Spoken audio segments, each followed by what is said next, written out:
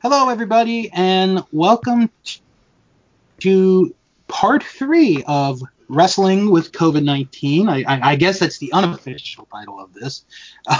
Jim, we have a lot to get through because a lot has changed since the last time we talked about wrestling and COVID 19, as pretty much you predicted.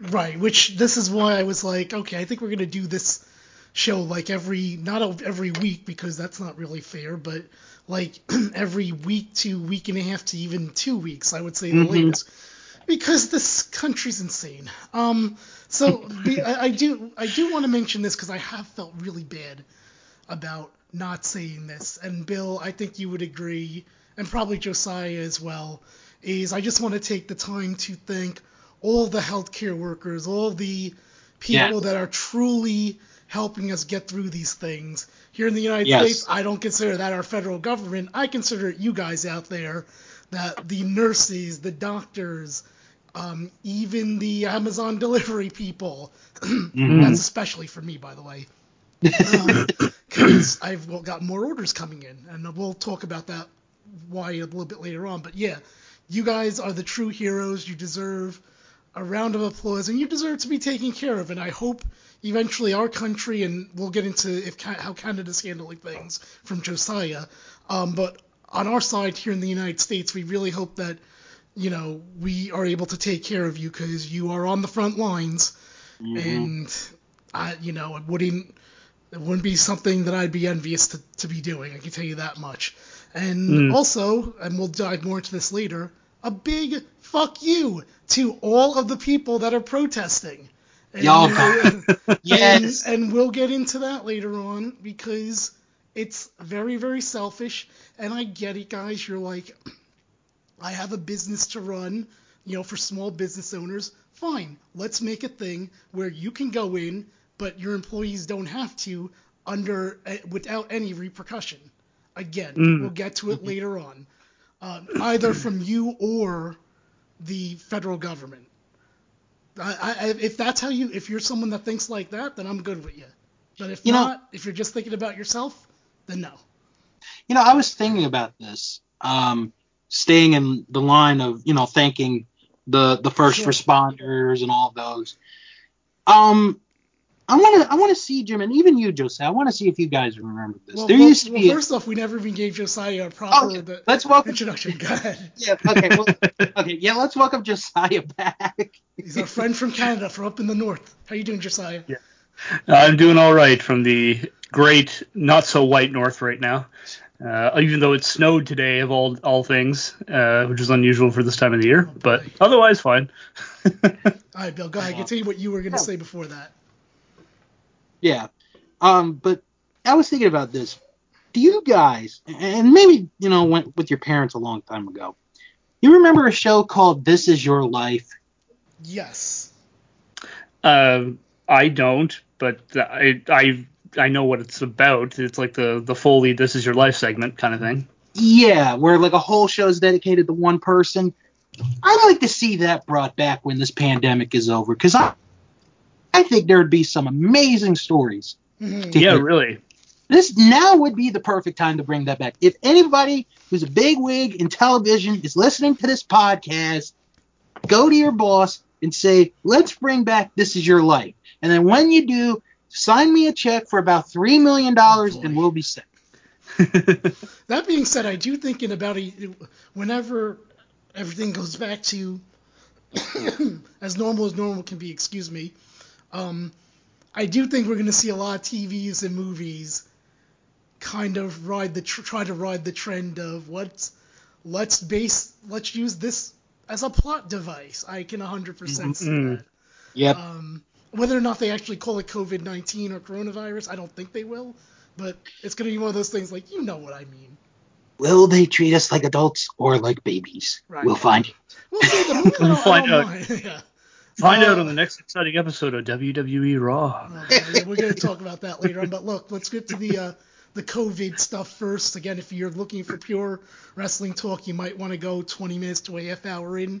Um, so look, here in the United States, and the states could be more. And Bill, you can correct me if you know this or not. We're recording this on Cinco de Mayo. Yes, I had my tacos earlier on a Tuesday, so it was Taco Tuesday. All right, look at you. Happy Cinco de Mayo to everyone. 7:22 Ladies, I have p.m. taco flavor kisses. Eastern Standard Time. All right. As of what I know, 32 states are reopening, not fully, but enough in my opinion. Some ranging from, hey, we're just gonna open barbershops and salons to we're gonna open up our beaches, and like I said, a few more are, I might be missing a few, but if it is 32 as of right now of this recording, in the upcoming days there's supposed to be even more. So I guess my first question goes to Josiah here. We've been advised by the scientists, like, don't do this because, you might have a bigger wave then because now people are going back out. How is Canada handling things? Have you guys reopened anything? Small things. In short, not really. Well, before we go into it, can you remind mostly me, but I'm sure there's other people that have a question as well. Sure. In the United States, obviously we have the United States of America, and then we have states that are part of it, and each run by a governor. Can you kind of describe real quick your what you guys go by? I know provinces, right? Yeah, something like that. Yes, we have provinces and 3 territories. So the northern territories they're basically provinces. They're just very small, so there's not a lot of population, so they're just territories. But yes, in Canada we have Newfoundland and Labrador, Prince Edward Island, Nova Scotia, New Brunswick, Quebec, Ontario, Manitoba, Saskatchewan, Alberta, British Columbia, the Yukon, Northwest Territories, and Nunavut. So, no. Bill, you just popped me. You just popped me. He sent me the message. I tried so hard to keep a straight face. I couldn't keep going. Bill sent me a joke. Now, yes. now, where are you compared to all the stuff that you're describing? So I'm in New Brunswick. I'm on the east coast of Canada. Okay. I am I'm not like I'm basically I guess southernmost border of New Brunswick is actually Maine. So we're not far away from Maine, where I'm at. And really that it wouldn't even be that long a drive to get to New York from maybe a 12-hour drive, something like that. Which, I mean, it's a long drive, but it's not a long drive. Right. Yeah. So what's open, what's not up there? So until recently, we had everything locked down tight. But our businesses that were able to operate with delivery and things like that, or curbside service, all of them are allowed to function as long as they have proper precautions for their employees in place. Because not everyone is going to be working. Like, you're not going to have a waitress working at a restaurant. You might have a cook, though. Right. But things like that. So takeout and all that kind of stuff was never really. Everyone can order and get takeout delivered to their house through delivery services like DoorDash or Skip the Dishes or something like that. So, and places who already did delivery can continue doing it. So those things have never actually shut down. Other businesses are, if they can provide service in a way that is safe, they are allowed to reopen right now with proper social distancing. But at the same time, they're rolling this out very, very slowly, and they're going basically on an individual case-by-case basis to make sure everything's in the right order. The parks have reopened, but it's only one-way walking, and you must maintain social distance. And if you're not, you could get fined. The distancing for home, you're still not allowed to go visit your friends here. Okay. That has not been lifted, and that is not going to be lifted for a while. Although they did add one caveat now. You're allowed to have one house, and how they put it is your house can be in a monogamous relationship with another house. So Okay. that's how they put it. And it's a hilarious way to put it. But Yeah, what would a non-monogamous house relationship be like? well, it would be where you go to visit more than one house. So you and the other house have to agree that this is your bubble house, as they call it. And then that's where a whole bunch of people around here have taken it and said, my house is in a monogamous relationship with this house. So that's where that came from. Is there a ceremony held? No. Yeah, but the government didn't use that terminology. It's just what people took and ran with it. Is the best way to describe it. So you're allowed to have one house that the other occupants to say, yeah, you're the house we'll do this with, and we can have visiting back and forth. So some people will open up to friends or family and stuff like that. Most of it would be like someone with their parents or something like that. Right. Although in the case of multi-house families, like you have to kind of choose, and that's the hard thing too. Like, so parents have to choose which kids it's most important to see right now, that kind of thing. In this case, pick your favorite or whatever, which can cause family drama. But yeah, that's what we've been doing here. The businesses themselves haven't opened up fully, so we don't. And I don't think that's going to be anytime soon. We had no cases here for 2 weeks, and we had no active cases at all. Everyone recovered. There's no deaths in our province. 118 cases, and one person was found infected today, announced. And they immediately went, well, we need to keep an eye on this because it means there's asymptomatic people going around. Right. So I expect we might go back to full lockdown and lose the bubble house stuff soon. Okay, all right. But that's where we're at. And they've laid out a 4-phase plan to bring things back. And the 4th phase, when everything's back to normal, is vaccine. So like when herd immunity is achieved through vaccination. And we're a long way from that. And so they have these 3 phases. And the 3rd phase is when we will start to open things like barbershops and all that. And we're barely in phase 1. Right. So that's way down the road, probably 6 months down the road kind of thing, the way this is going. Right. And then over here in the United States, Bill, so we have that, like I mentioned, the state's opening. You're from Maryland. I'm in northern New Jersey, which I think could be, argued is, one of the hotter spots here in the United States, meaning northern New Jersey. Mm-hmm. We got the news, I think either today or maybe it was even yesterday, that the government is thinking of lowering disbanding or lowering, I don't know what the terminology is, of the COVID task force. What are your thoughts on that when you heard that? Would be such a stupid thing to do. Now, because I am sure there are some states that have not even hit their peak yet. Sure. I think it is too soon to even think about, lowering the task force or breaking up the task force. I just really think it's too soon. I mean, you mentioned, some states, some stuff is partially open.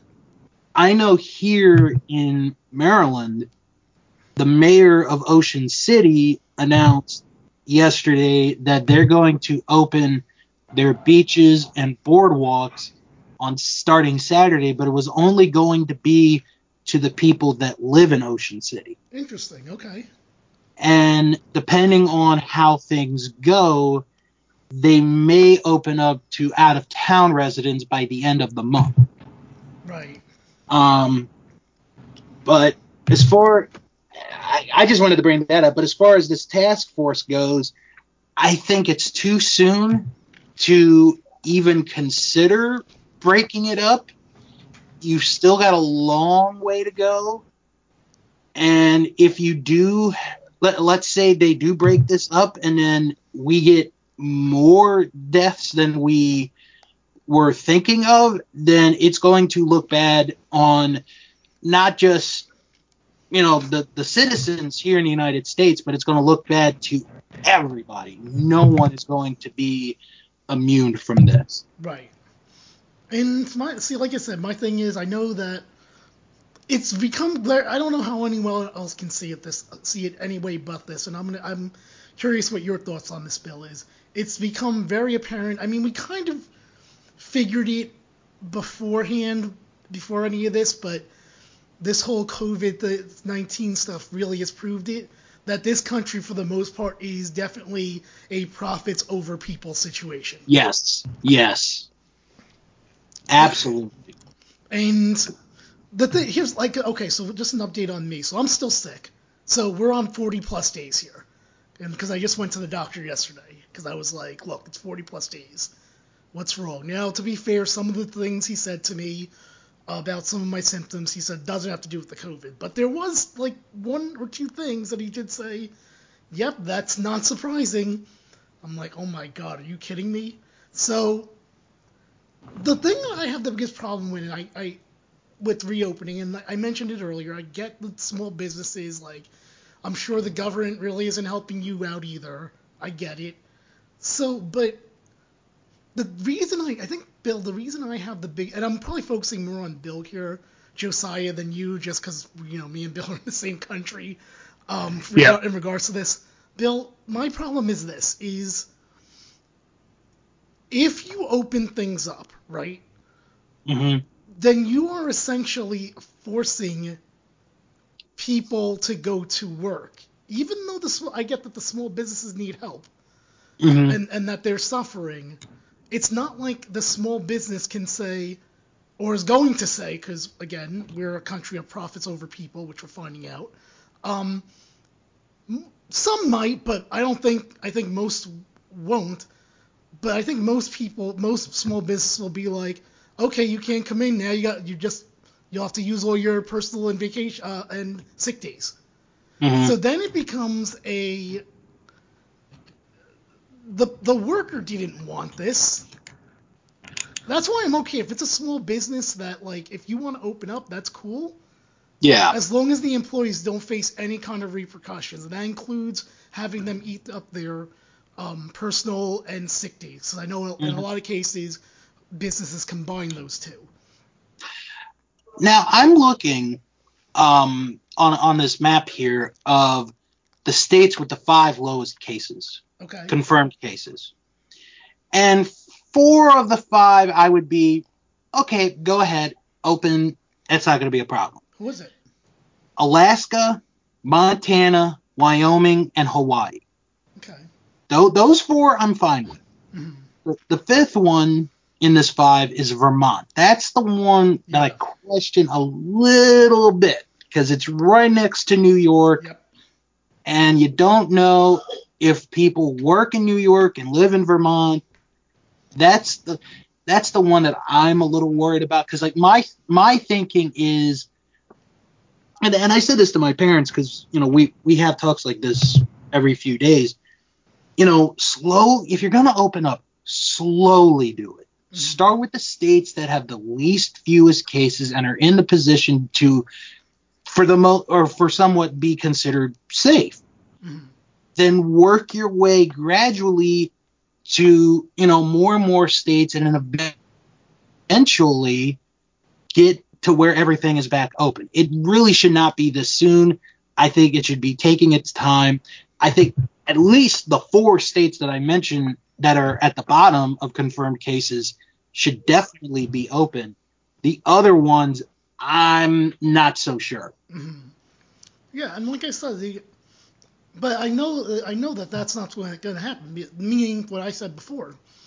I know that it's not going to be like, again, granted, I'm sure that there are people out there that have great bosses, and they're like, okay, like, you know what, you did a lot for me while I'm here. If I'll come in because I'm not that afraid of this, and I'll help you out.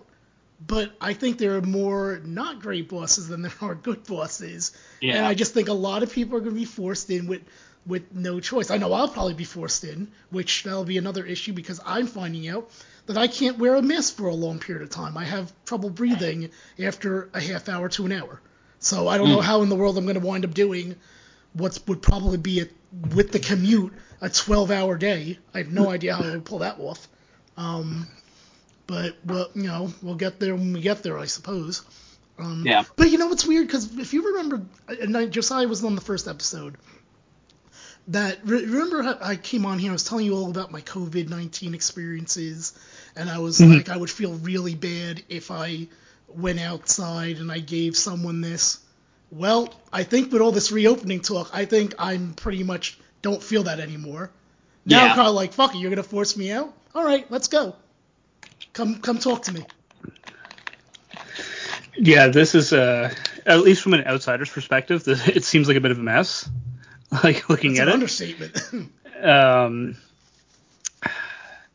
We do have employers like that in Canada. They do exist. I'm sure. I'm actually pretty sure there's probably a lot more than there aren't.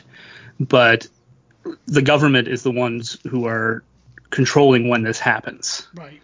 They recently introduced a benefit for small businesses where they are covering up to 75% of the business's wages to help offset the costs and loss of not being able to be open right now.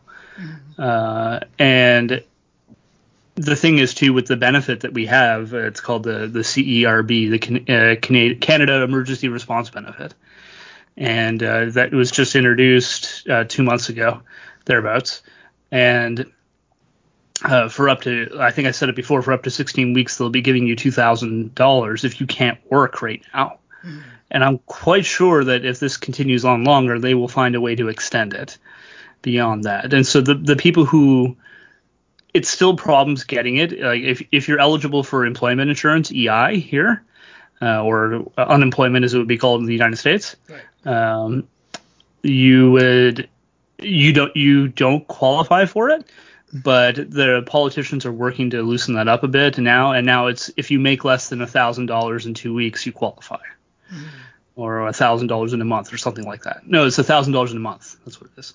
So it's they're trying. We have some parties putting quite a bit of pressure on the government to loosen the restrictions up and just approve a universal basic income for everyone.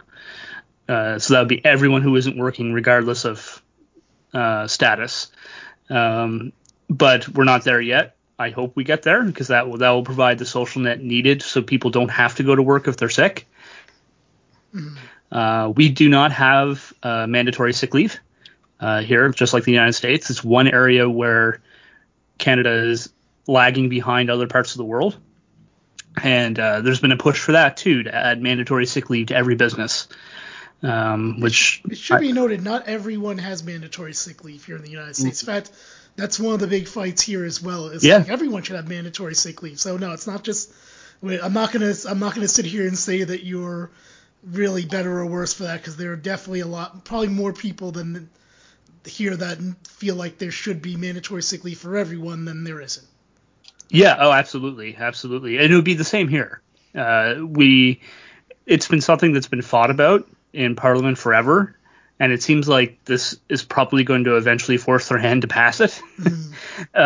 Which, and businesses are not going to like it, but they can deal with it. Like, sick leave should be, especially in Canada, where healthcare is a human right in our Charter of Rights and Freedoms. Like that is right in one of our freedoms. Healthcare is a human right, and access to it is a human right. There's no priority-based access on whether or not you can pay, or all those kinds of things, or how much money you have, or if you have insurance. None of that. You are given.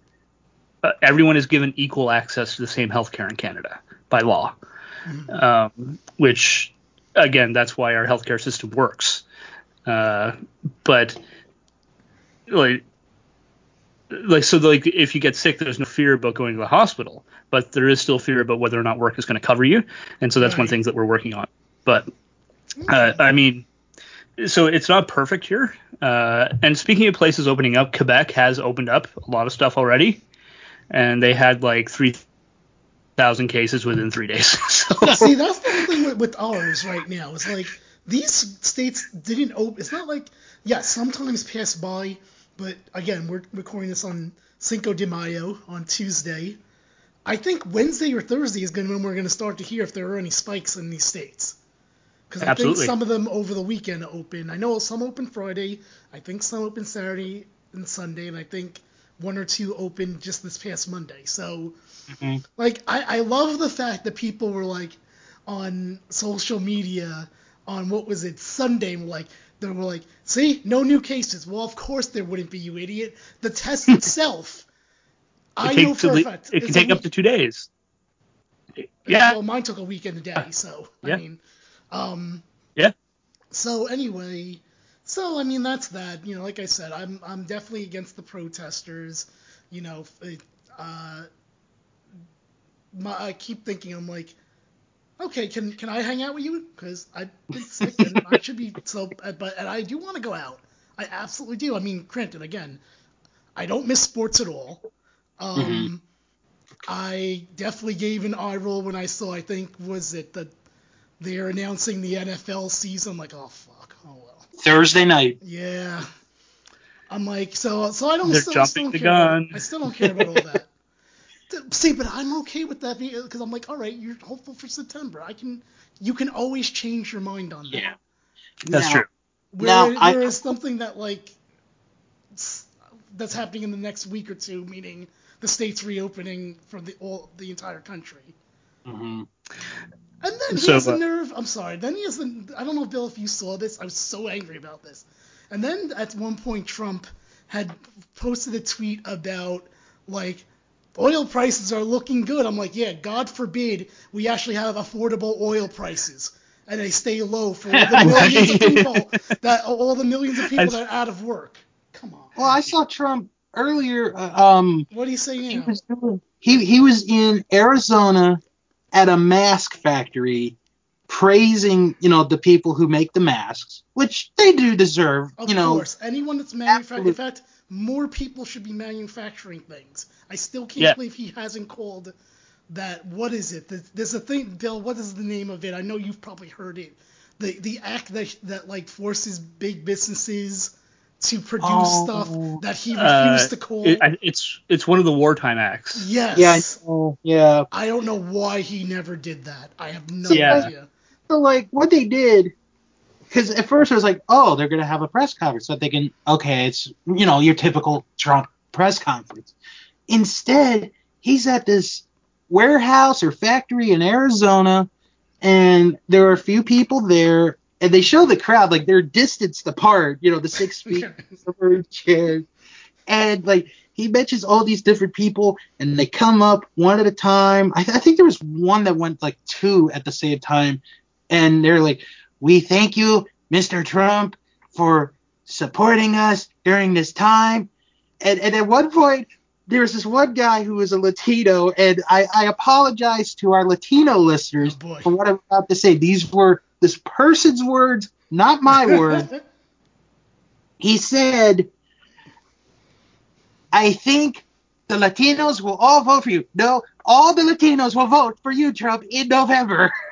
I'm like, oh, thanks for speaking for the Latino community. I honestly don't know how anyone who knows someone that had COVID or if they had COVID themselves would be voting for Trump at all this coming November.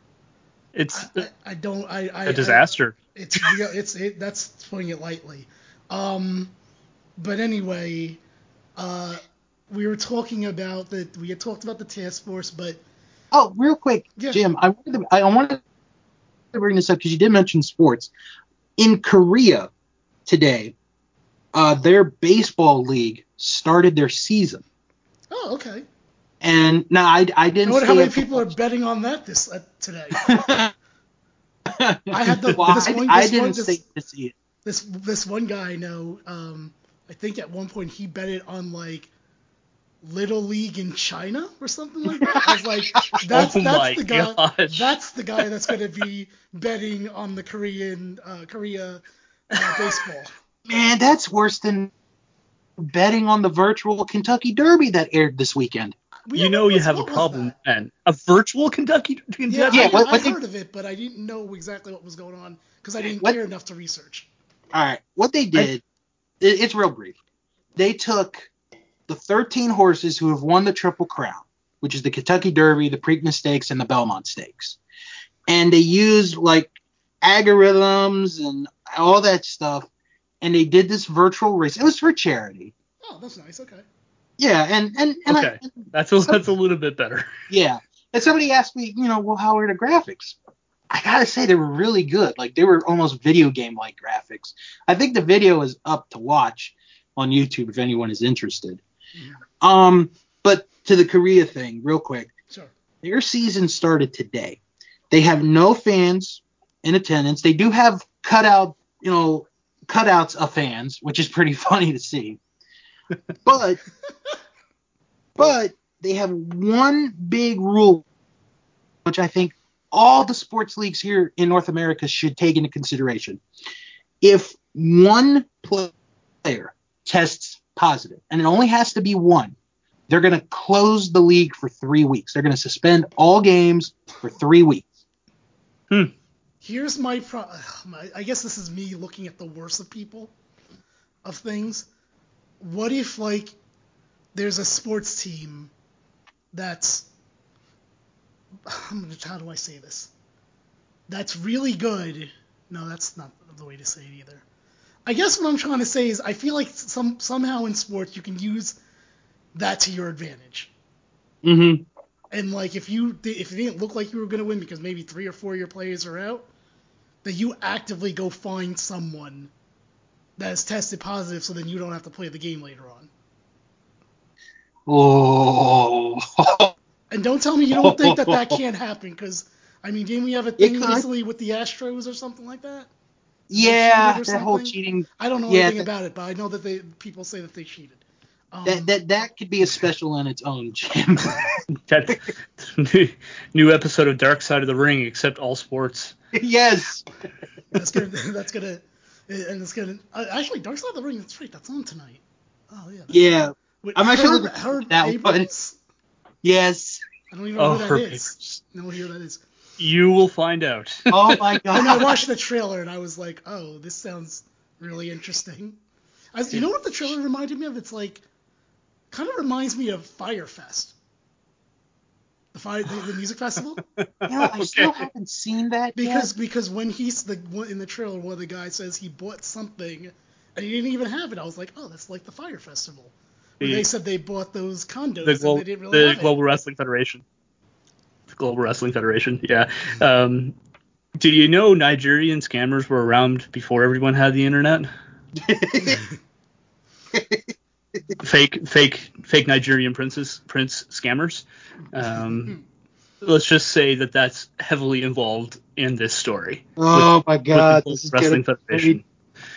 It's honestly hilarious. I think that's what it is with Herb Abrams. Let me look him up first. I honestly, I did see his end. Like, I kind of read down. It's like, you know what? I'm not going to read anything else because I want to know what the story is. Like, how it led there. Sorry, Universal Wrestling Federation. Sorry. I watched, this was about 2 or 3 years ago, on my Roku. They had like a compilation of matches, not saying what the promotion was. It ended up being UWF. And one of the matches they had was Cactus Jack and Jimmy Snuka. Okay, that sounds good. This could be a fun match. So they get towards the end of the match, and there's a guy on commentary. I don't know who it was. I'll never remember his name. I have the clip on my phone. And all these people are fighting around him, and he's like, this kind of thing is not American. I'm like, what the hell? Okay. You know what? I may have conflated Herb Abrams with someone else, although I do know his story as well. I only know the end, which is fine because I'm like, I'll just check out the rest of them, the rest of the episode when it comes out. And then I heard like they had the David Schultz one. Apparently that was the second highest rated one. Second highest. I was absolutely Oh, shocked. I was like, I wasn't John even interested in this when I saw it. John Stossel comes off as a dick. So, the one I'm thinking of is the Global Wrestling Federation, which is a different company. And that one was the owner was the victim of a Nigerian prince mail scam where they thought they had financial backing for their company, and they did not. Maybe at some point, do you think what we're going through right now might be a future Dark Side of the Ring, because now WWE and AEW are returning live? Yes. And for Yes. WWE, does it make a difference? Because at this point, Raw has already happened. Obviously, Dynamite will happen tomorrow, and SmackDown will be, as always, Friday. So, did either of you watch Raw? Obviously, I didn't. I didn't. I watched up until about 10:30. Now, do you feel that it was different than what you've previously watched, maybe for like the last 3 weeks?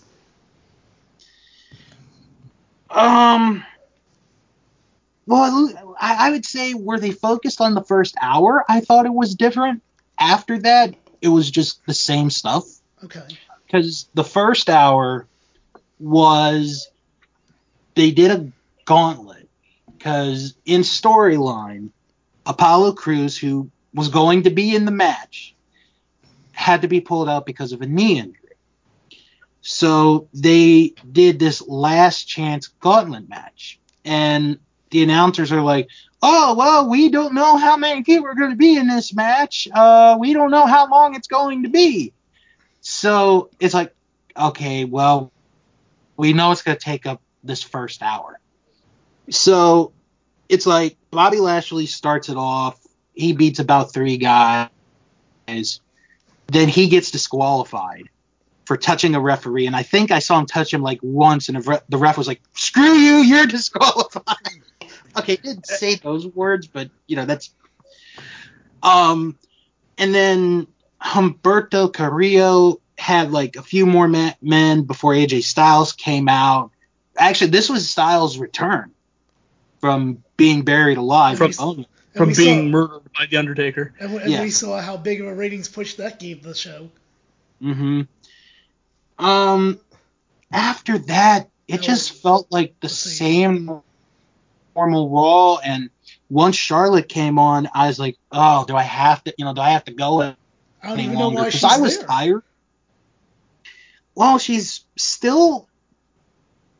technically, she's still on the Raw roster, but she's the NXT Women's Champion, and I don't know. I mean, even back in the day, I mean, they made, who is it, Lashley drop the belt, the ECW title, to move to Raw, I think it was, or something like that. Something like that, yeah. So no real difference. No real difference. I think the Raw that's going to come up Monday, the one last night was taped. It wasn't live. Okay, I thought it was. Yes, they're not live every week. They're live one week, and then they tape another show for the next. Yeah, so SmackDown is taped this week, but next week they're going to be live. Right. Yes. Okay. Yeah, because they announced Sonya versus Mandy. I saw that. Which is fine, because I actually, this is the time that I defended WWE again. I saw people complaining about, why are you doing this now when you have Money in the Bank on Sunday? And I was like, I think I told one of them, I was like, first off, I don't think anyone's going to look at this and say, oh, Mandy Rose versus Sonya Deville at Money in the Bank, better fork over my $10 now. That doesn't have the network already. I'm meaning. And then I'm like, you might as well get the most out of it. But then I'm like, but what I can say, there's nothing to do Friday night because it's Friday and we're still in a pandemic, and I've kind of been interested in this feud. Maybe I'll check out SmackDown. I think that's more reasonable than the first thing that I said. Hey, do you guys want to know real quick where their key drops were in demographics? Yes. For Raw Monday night? Okay, they had a 15% drop in viewers over 50, and they had a 14% increase in teenage girls. Wow, okay. So apparently teenage girls are in the Raw. Who was the main event? Drew McIntyre versus Murphy. Well, it must be that sexy Drew McIntyre. Okay, well, Well, he's got the accent, So, do you think the fans will come back? Because, I mean, you're saying it's live next week, and to my knowledge, that you can have, what, 1/3 of people or 1/4 of people in wherever you Yeah, I are? think it's like 25%. So what it has shown historically with WWE, their tape shows actually do better than their live ones usually. So this is an unusual thing. Tape versus live when it comes to wrestling makes virtually no difference. What I think it comes down to is that people just aren't that interested in watching empty arena wrestling right now. I think people are interested in wrestling in general, because if you look at other things aren't really down. I was looking at some numbers like of the, or at least American shows. I don't know how Canada, if they measure the same way, but like for American shows, I know that Idol was still doing pretty good, American Idol, which surprised me because they're also something that people are used to having a crowd watch. Masked Singer, I think, is still up. Yeah, that's still on. But that doesn't surprise me, because that's so they're good. I also wasn't surprised, because I still think that's a fake crowd anyway. Thanks a lot. I mean, it's true, though. I mean, come on. You're going to tell me nobody has been spoilers on who any of those people are underneath those? Come on. I guarantee they all probably got hired and were told to sign this waiver to say you don't say anything. Anyway, I'm trying to think. There was like 2 other ones that I was thinking of that I was like, nope, votes haven't changed. So to me, it's not that people... I just think people aren't interested in wrestling because it's there. It's easily accessible. Here's the interesting thing about that. When you're looking at Raw's numbers and SmackDown's in particular, they have declined steadily since they started doing the empty arena shows. Mm-hmm. And every week they have gotten a little bit lower. And the demo has gotten lower, which is alarming for them because that's the actual rating. Total viewership is different from the rating. The rating is based off a percentage of the 18 to 49 years old viewers, and that's the key demo. And so when we say rating, that's where it is, and that's how it's measured. That's where they're positioned. Like if they come in 4th for the night, like Raw did this time, it's because of that 18 to 49 demo. And the total viewership really doesn't matter as much as the demo. That is the most important thing. Mm-hmm. But the demo is going down for Raw. And they used to be number 1 every week. Right. In that demo, averaging a 0.9 to a 1.0 kind of thing. And this one was 0.48. And to be That's not good. And to be fair, though, kind of going back to my point, is you don't exactly see a shoot in numbers for NXT and AEW either. Meaning again, it goes to my point that I don't think people want wrestling, because otherwise they would be shot up both shows to a ridiculous amount. Now, it is interesting, though, because I keep track of those, the rating and the total viewership every week. AEW has they've decreased a little bit in the demo, right? But they have largely maintained their demo. Mm-hmm. But in a country that's being social distancing and told to stay at home, I think both of those shows, if people truly wanted wrestling, there would be a huge You think surge. It would be better? Absolutely. Yes. No, I don't think it's worse, though. I mean, yeah, like you said, I saw it's been going up and down. Now, NXT has declined well, actually, you know what? NXT's been pretty much about the same in their demo as well since March. The highest demo rating they had was a 0.23, and that was the first week of March, and that was the 2 cage matches show. Then AEW has maintained their demo around 0.3 to 0.35, they're usually in that range, but occasionally they'll drop down to 0.25 or something like that. And every rating for the month of April, has been 0.25, 0.26, 0.25, 0.25, 0.27. And then NXT was 0.15, 0.19, 0.17, 0.18, 0.16. So they're all kind of in that same range, although NXT seems to be hurt a little bit more by people not watching. Even though they got a total viewership win in there, NXT did, that is. They did get higher total viewership. They were still slaughtered in the demo. which means they lost the rating. They had more total viewers, but they did not win the rating.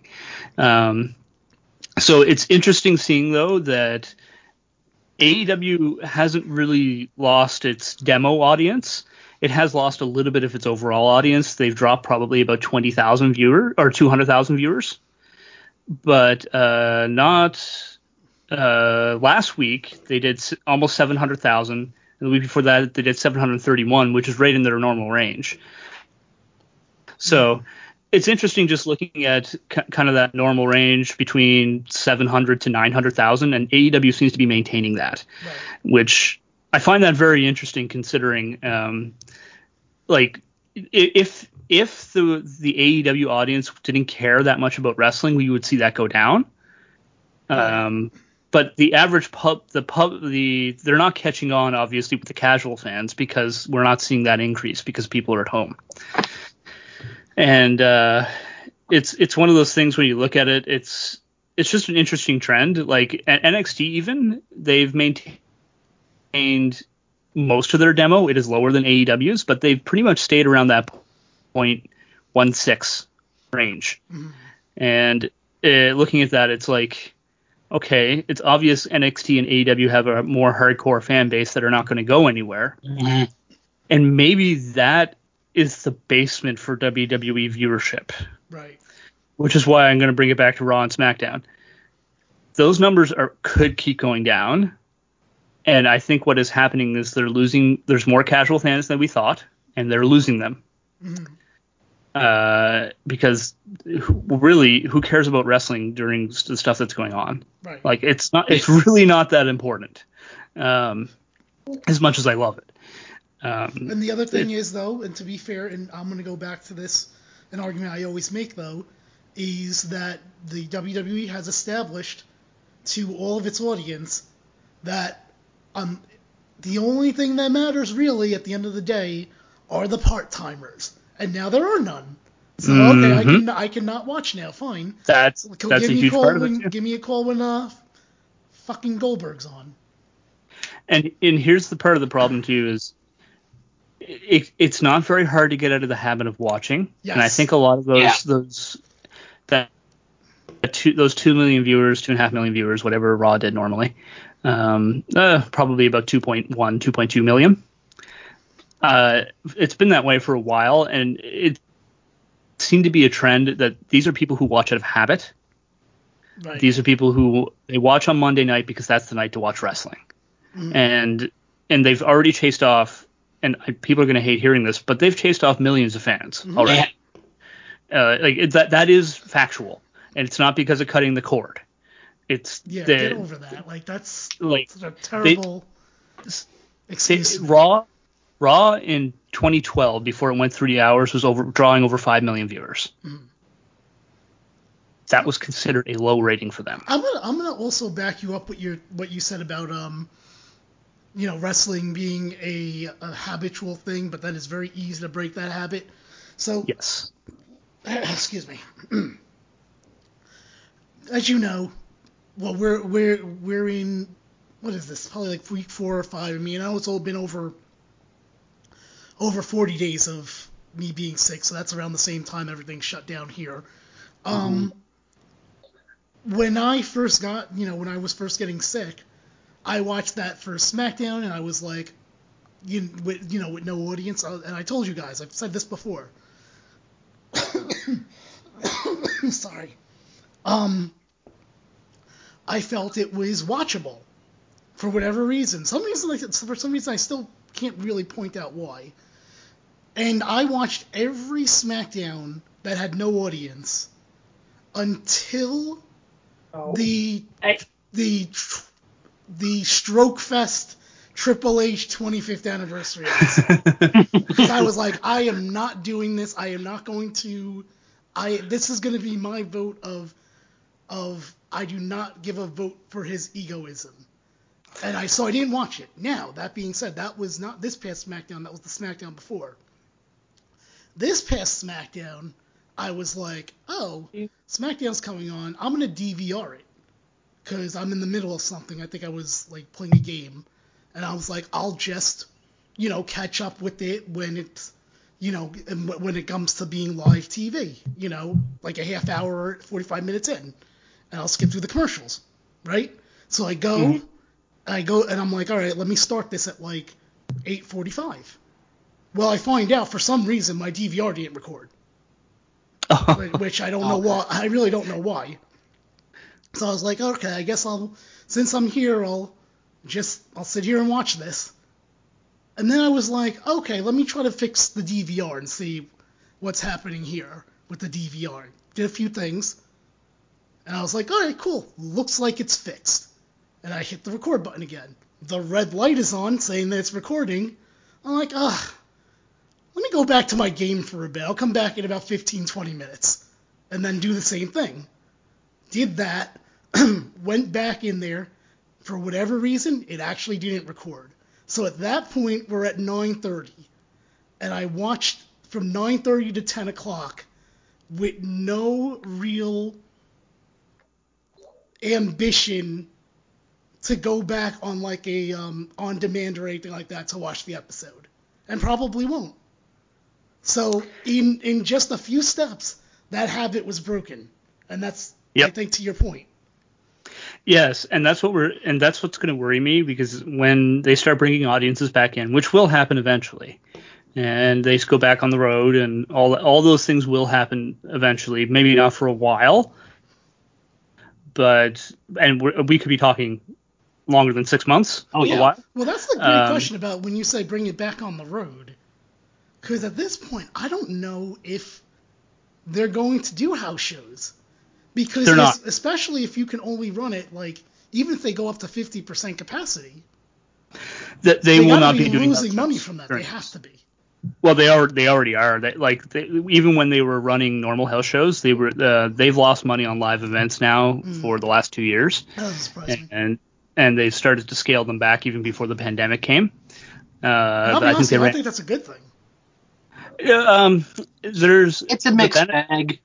The benefit is that it's easier on the wrestlers' bodies.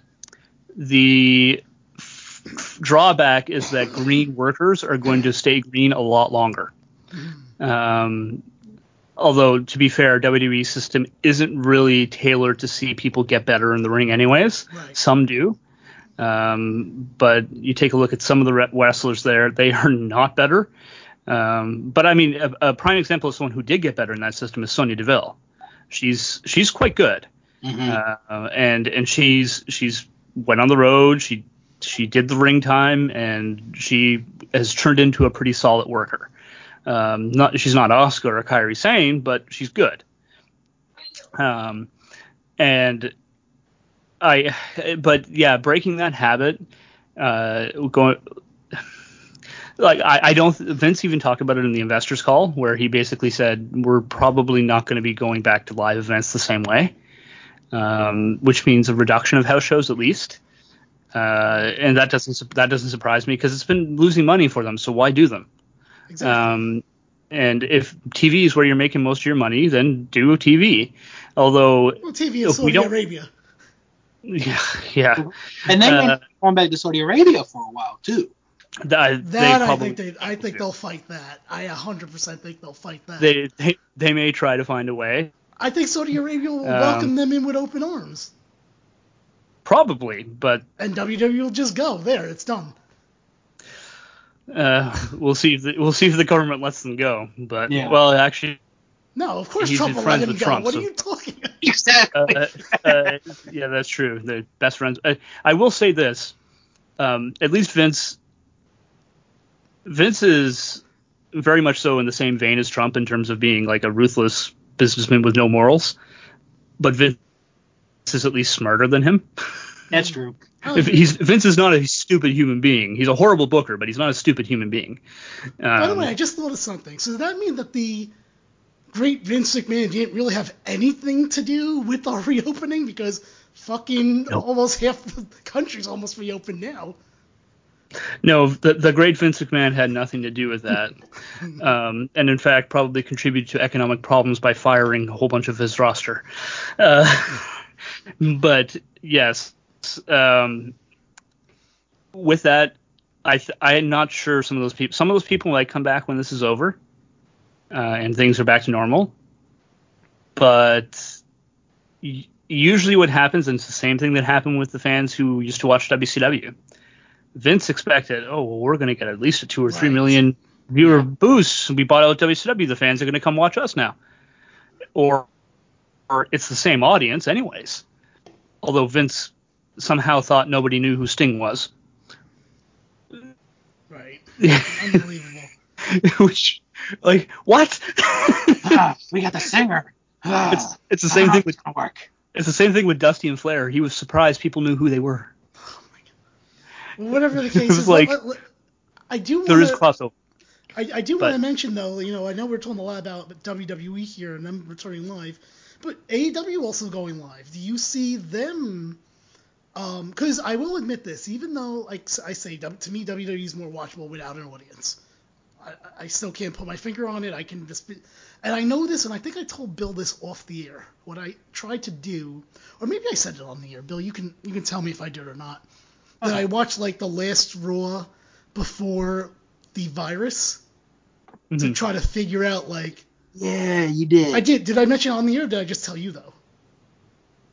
You might have said it on the air, but if you didn't, go ahead, say it again. Let me do it real quick. And so I watched, and it was like, it was an episode before Austin came back. So that would be March 16th. Austin came back, so a week before that would be like the 9th. Yeah. So March 9th. And I remember Becky Lynch was the start of the show. And then I think some match happened. Bottom line is, I couldn't get past probably about 20-25 minutes of it. Yet, here I am, up until about 2 weeks ago, watching every SmackDown from start to finish. Like I said, there's something there for me that I'm like, no audience, great. Audience, fuck it. It helps that SmackDown's shorter. It does, because with no audience, I don't think I could still do Raw. That is too long. 3 hours is a long show. But you know what, Josiah? But even SmackDown, it's not like they changed channels. I had access every Friday night, and I still wasn't watching it. I don't know. We'll figure it out. I guarantee when the audiences, even a little bit of audience comes back, I'm going to figure out why. That's my prediction. But anyway, going to AEW on the other hand, I do think the audience adds to the show absolutely. And I miss the audience there. It's one of the things that I do like that they're doing, though, is that they have some of the other wrestlers working the show ringside, making noise, and cheering the baby faces and booing the heels and all that kind of stuff. And betting. And betting, because MJF, who had his horrible hangnail injury that he's barely recovered from. And then he has like a little scratch on his neck from shaving this week. He's a whirlpool problems. I know. It's just a devastating injury. I know. I got a hangnail today after I unboxed my work from home stuff. So. Hey, it's just devastating. I haven't been able to do anything all day. Hey, I've been sick for over 40 days. Calm down. I'm surprised I can even laugh anymore. No, seriously, there are sometimes I get depressed about it, but what am I going to do? There's nothing I can do until I can regularly go to a doctor for regular checkups on this thing. I just got to do what they tell me to do and say, God, I hope this one works, because the latest thing was that, oh, your heartbeat's a little quicker now. I'm like, oh, that's new, great, fun, all right, cool. Yeah, and well, the thing is, too, the virus is probably out of your system, but what it did to your lungs is going to take a little while to recover from. That's what they're saying, because they say primarily the cough is 100% a lingering thing from COVID. The other stuff is more of a stomach thing, so that's like, no, not that. That doesn't have anything to do with COVID, but it might have done something to like your system that it is in turn affecting, but COVID's not there anymore. Right. That's what they're basically telling me. That doesn't make me feel. I mean, it makes me feel good that it's not there, but it doesn't make me feel good that we're not really sure what it is. Yeah, and that's kind of the hard thing too with the recovery. It takes time, and no one talks about it. That's the other hard thing. All the news stations and everything, they all talk about the tests and how to social distance. I'd love for you to find me like an hour's worth of footage where all they're talking about is what you're supposed to do in recovery. Yeah. It's interesting because again, our coverage here has talked about those kinds of things a little bit, and they even talked about clearly how yes, it's not deadly for that many people, but for those who get it, some of them it damages their lungs permanently, like, and that's a risk for the people who had to be hospitalized. Mm-hmm. And that's like the more severe stuff, but that is more common that you're going to have breathing problems for a little while afterwards, Right. because your lungs have to heal, and they don't talk about that a lot. I find I've heard it here in our media, and it was just like, you know what, if you get it, chances are it probably isn't going to kill you, but it's going to suck. It's Like, gonna- and they're very honest about it, and they're like the recovery is going to be hard. You might need puffers for a while. You might like those kinds of things, and for extreme circumstances, some people their breathing never recovers the same way. Yeah. Uh, Like I said, we're gonna have to see what happens with me. Luckily, I don't need a puffer, so that's a good sign. you will more likely be fine then. Yeah. Because that doesn't sound like it, because this is usually for people who had to be. I thought I did at one point. In fact, I was prescribed a puffer because of. I mean, this was like in the first week or two that I was getting. I was like, come on, guys, you gotta help me out here. You gotta do something. And so they prescribed me a puffer, and I used it once to make sure it was working, and luckily never had to use it again. It's still over there. I'm looking at it right now. That's actually really good, because usually it's the people with that, based on, again, the information that I've learned from reading about it and hearing it from our media, is that the people who are hospitalized because of it, those are the ones who are at most risk for long-term damage. Right. Okay. So if you weren't hospitalized, you're probably fine. Yeah, it's just a matter of taking forever to get out of me for some reason. Yeah. But to be honest with you, I do think that there is something else outside of COVID that's going on here. But the problem is because these doctors aren't going to, for the most part, like these doctors are only doing virtual doctor now. So it's very hard to actually, this is something that I can't really diagnose by like virtual doctor at this point. That's why I went yesterday. I was like, I just need to see someone. If you need to do a chest x-ray, do it, because that's what I had last time I was here. And if you want to compare to see if I'm better than compared to now, they didn't do it, so I assume they saw enough that they didn't feel a need to do it. Mm-hmm. But it's just annoying, and I think the other part of it is my new fear now that like New York is going to open up, and I'll be forced to go back to work like almost immediately, because I do think that I have a boss that would 100% do that. And the mask thing is bothering me because I am finding out that I can't really breathe that long if I'm under it too long. I don't know if that's. I think it's because of my nose, but anyway, we're getting off the track here. Sorry. Do you think fans will come back for AEW?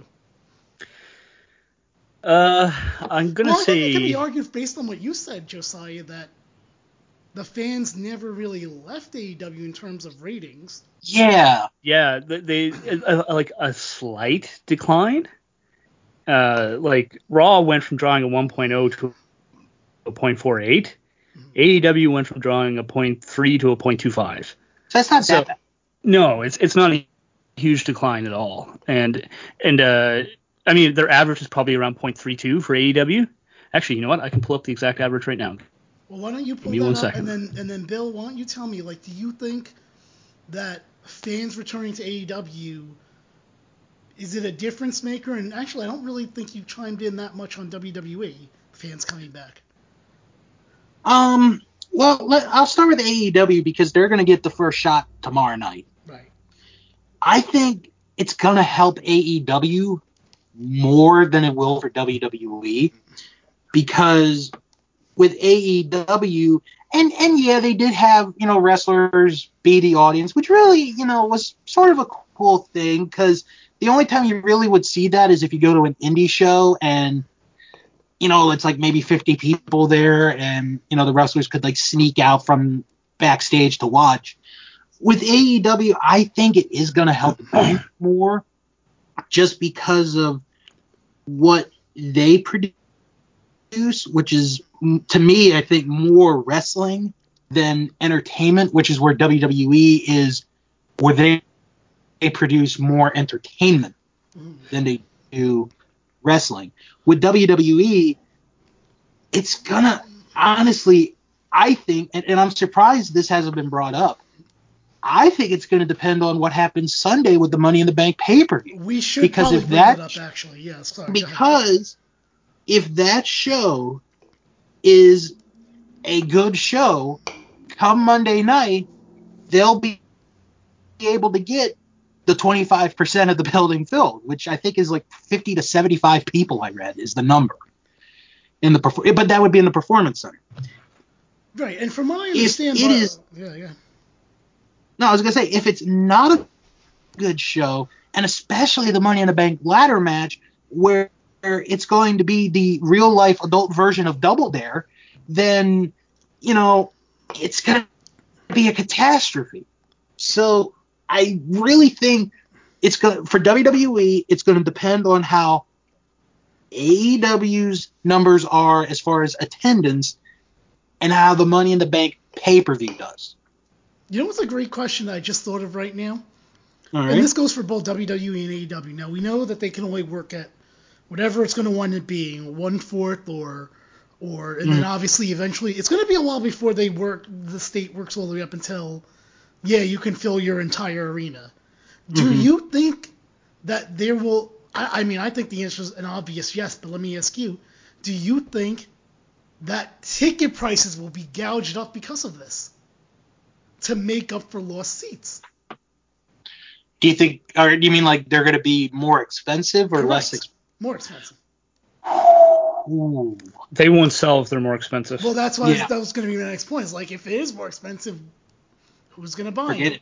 With everything that's going on, that would be a horrible idea. But you know what? I feel like there are some idiots that would do it, and I feel like they would capitalize on them. I think WWE would.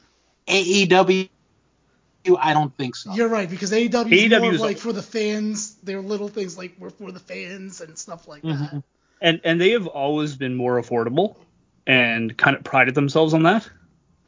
Like even for their pay-per-views, they were like, we're not going to charge you $1,000 for a ringside seat. We're going to charge you $250. Yeah. Yeah, it's like, and for a ringside seat, that's relatively affordable. Right, sure. Plus, in AEW's case, if they're going to the Jacksonville location, which I think we're all assuming that's where they're going, doesn't the Khan family own it, so it's not like they need to pay a building rent. I would think so. Maybe a little in case someone, wanted the date to be, wanted the location for something, but for the most part, not really, right? Yeah. I imagine the booking fee for the building is much lower for them. Exactly. So the average, looking at the average rating, AEW's average rating is a 0.29. So they've lost 0.4. Okay. That's not bad. No. So, or a 0.04, sorry, 0.04. So even less. So yeah, it's not bad at all. Their average viewers are 770,000. And that's not bad. So really, AEW is in a position where they have not ran off much of their audience. NXT is a 0.19 and 662,000. And their NXT has largely maintained their audience as well, although they had a few weeks where they dropped into the 500,000s, which is quite low for them. But really, both of those shows are kind of maintaining their audience. In terms of the average rating, the average viewership is a little bit down. And I think with NXT, why they've stayed somewhat plateau is because of what their product is. They've never, it's Vince can't touch this because Hunter is doing it for the most part. And they have good talent, good matches, like last week or this week coming up. They got 2 championship matches this week. Charlotte against Io Shirai and Adam Cole against Velveteen Dream. Those are 2 big matches there. And then with AEW, the same there, because they've got Matt Hardy making his AEW in-ring debut. So both shows this week are going to be very important to watch. Bill, what happened to my Velveteen Dream is Over party? Hasn't quite happened yet. Hasn't happened yet. It will. And by the way, you're both invited. Especially if those rumors were true. I think they are. They might be. I've heard the audio clip. It is. I don't know. I just look at him and I'm like, it certainly sounds like a. Sorry, Josiah, go ahead. Let's just. I hope it's not true, but it sounded like him. So. I don't know. I just look at him and I'm it's like, bad. Yeah. He definitely did this. What was? Oh, Bill, you wanted to bring something about Ring of Honor. Yeah. Okay. So, they recently announced that they have canceled shows through June. Yes. And June was going to be their next pay-per-view. Mm-hmm. And now the article is not working for me. No, there we go. So, Joe Koff was interviewed, and he stated that the talent isn't too anxious to hold shows with 25% capacity either. I'll give the exact quote. Please. I'm not sure that route is the right route, referring to going to doing shows. I don't know that it's the wrong route. It's just the route that's being done right now. I have to think about what is the ultimate product you are delivering and what is the experience to a viewer or a fan there. I believe we will be producing content. I think we will be producing ring content, but it just may not look like what it used to with the sense of crowd. There's not going to be any crowds for a while. I mean, is a 25% capacity crowd better than an arena with zero? I guess. I still think it's going to look strange. You're really going to need top technology, which is available. Anything could be made to look and sound better. I have been in touch with my talents, and they aren't anxious to do that. I'm hoping that sometime in June, maybe the beginning of July, we will see some type of movement with that. And then they also brought up, are they going to release talent? And he said, no, they're not. It's just going to depend on, when their contracts run up. So no one is getting fired from Ring of Honor during this time. Right. It's just they may let the contracts run out though. Yeah. Right. But they're still going to get paid. And let's also bring up, because I know people freaking hate. It feels like people freaking hate giving this company credit these days. That's happening with Impact as well. Impact is still paying their talent even though nothing's happening. I don't know if promotions that also have contracted wrestlers like MLW is. I have no idea. MLW Who else is there? contracts are a lot lower than other companies. Okay. So I don't know if they're actually paying. I know they might sign you for $20,000 a year, that kind of thing. Okay. And so you're making $300 a pop for an appearance or something like that. Right. Okay. But I'm not. But they might be paying them. Although Court Bauer has said they are not going to run any shows at all until this is over. Yeah. Well, although I don't know again how that does with other people's wallets. Yeah, really. But they are rescheduling stuff for 2021. Like they announced the pay-per-view they were going to have in a few weeks called Intimidation Games.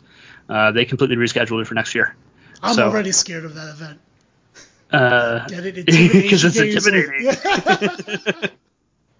Real dad joke. Okay, sorry. Go ahead. Yeah, that was a good one though. That was a good one. I like that. I mean, I had to give it to you guys to explain. So how good really was it? I like dad jokes. I'll give you some. They're my thing. So I'll give you some more later on. Don't worry. Excellent. Wink, wink. I appreciate it. But yeah, I find the companies like that, and even AEW have promised they're not going to stop anyone's push for not being able to go to the shows. They're going to pay everyone. Nyla Rose is proof of that, by the way.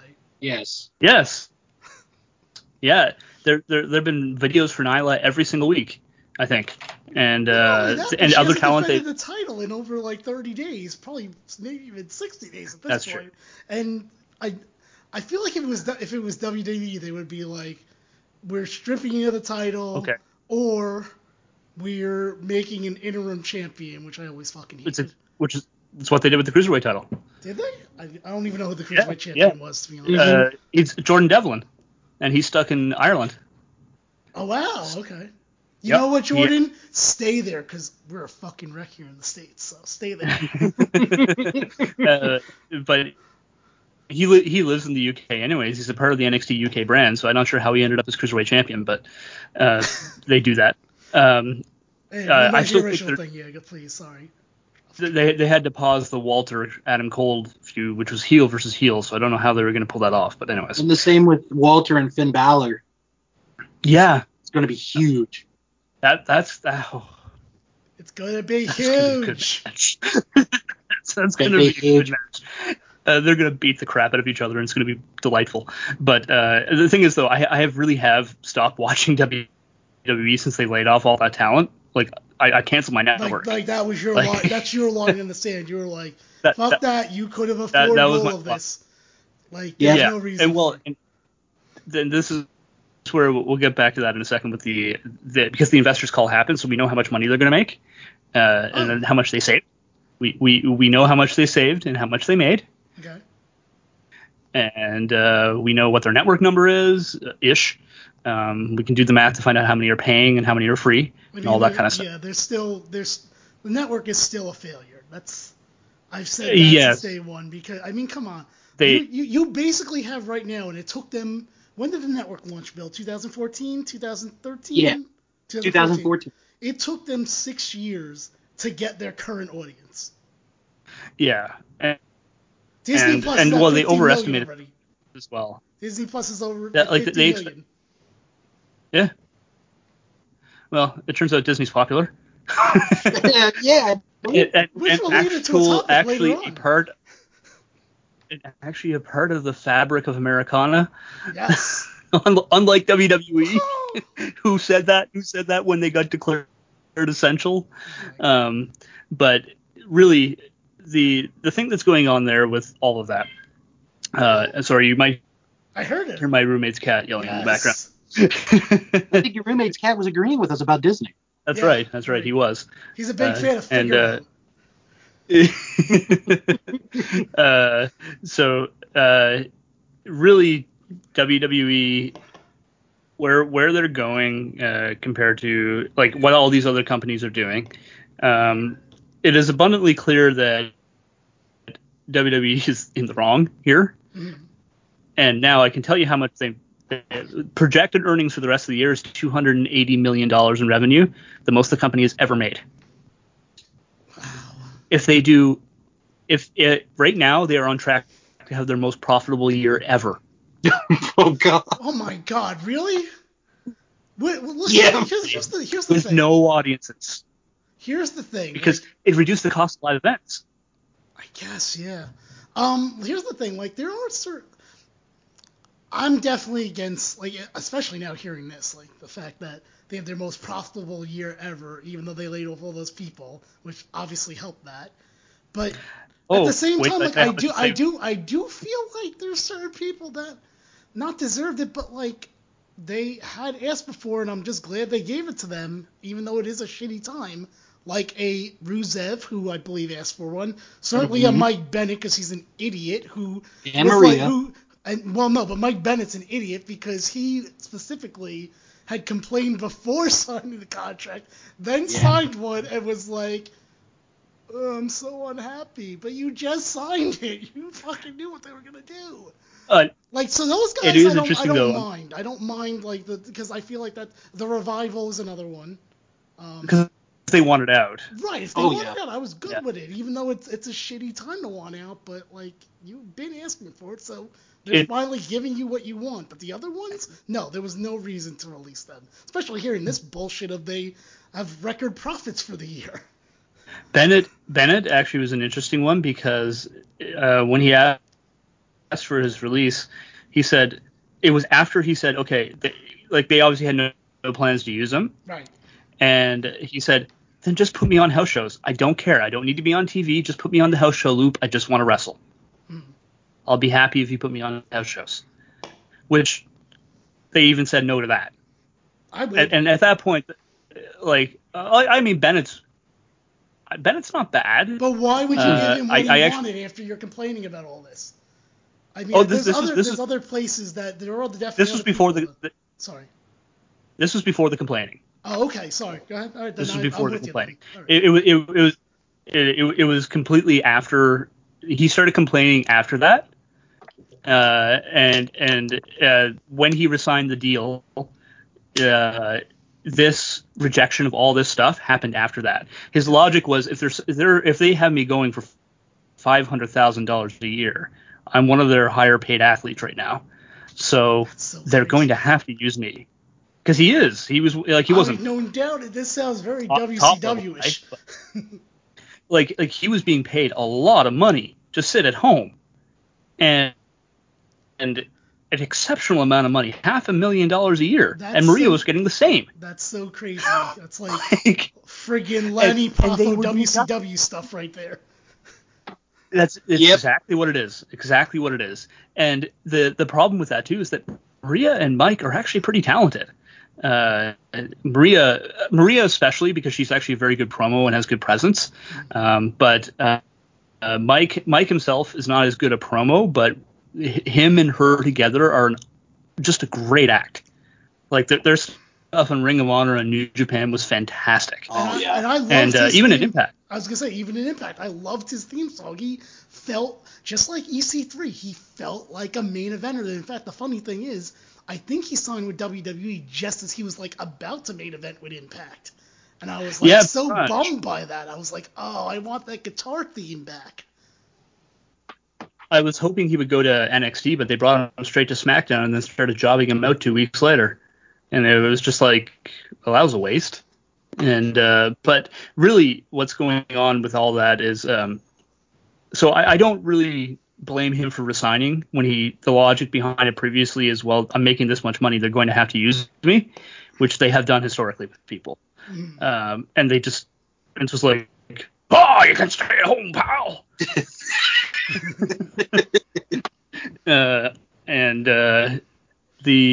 So I don't really hold him accountable for that. He signed. He should have known what he was getting into. Yeah, he knew though how they used him before. Yeah. But it's one of those things where he's, well, hey, at least he got paid. Yeah. Like, good for him. I'll tell you what though. One thing I think lesson people, or at least the wrestling community, should be learning from this as far as talent goes is those multi-year deals don't mean shit. Exactly. No. I mean, we kind of knew that from the beginning. I mean, going all the way back, probably the first big multi-year deal that was broken was Bret Hart, but it hasn't happened so much. Deal. But it hasn't happened so much that it's noticeable. But the fact that they signed all these people just so they wouldn't go somewhere else, and they're like, nope, we don't want you anymore. Fired them all. Right. Yep.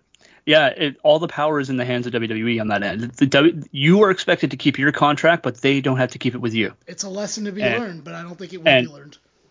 Well, they need a union is really what they need. That's true. But that's another story. But all that being said, guess how much money they save by firing all these people? How much? $8 million a year.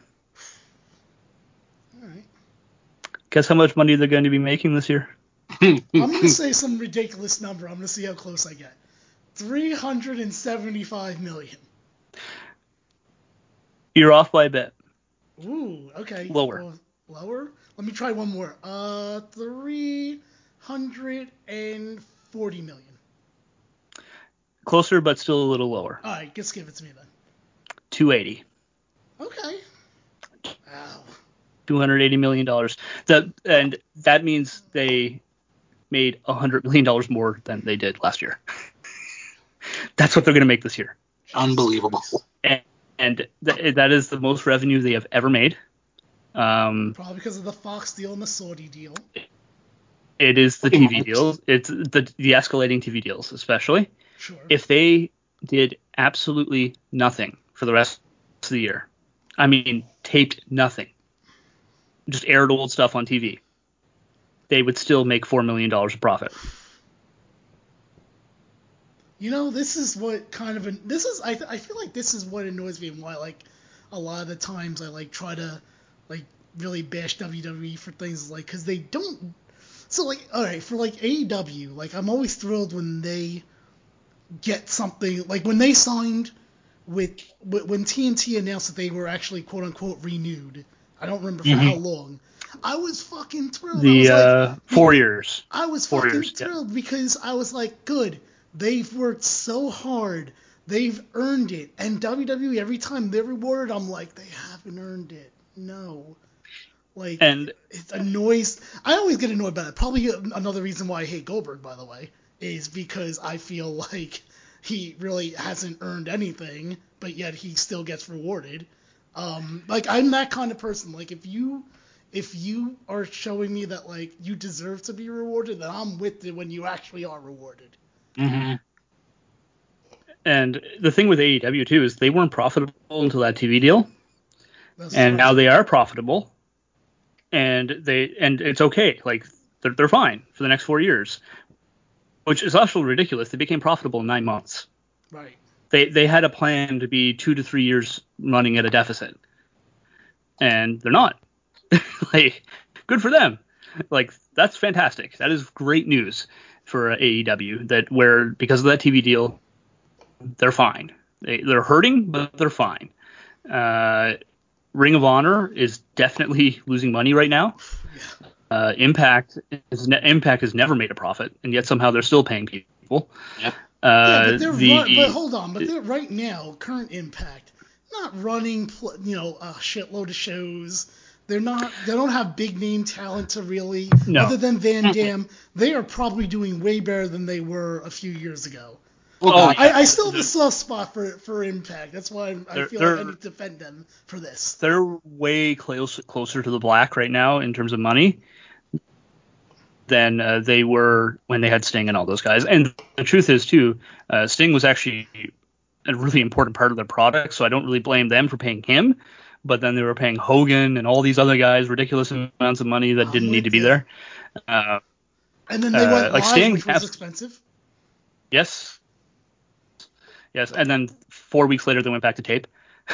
Which is fine. They got slaughtered. Okay, but you know what? I guarantee you right now, AEW and NXT would die for those numbers. If I remember, it was over 1 million, which is better than what they're doing. Yes, indeed. So, and now, granted, 10 years ago, but whatever. But I'm just saying. Because I'm not I'm the person that will defend Impact because I think they've actually had a lot of good things going for them. Not even during the bad Hogan years. I take that over what we're getting these days.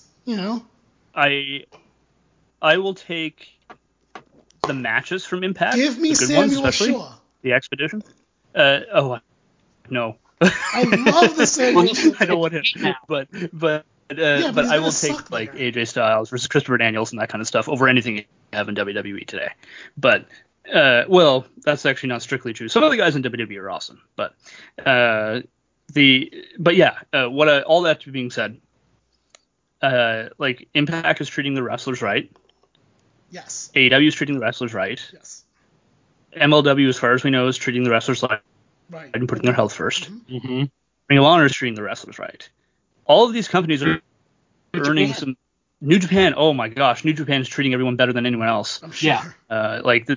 They are. They went to their freaking government.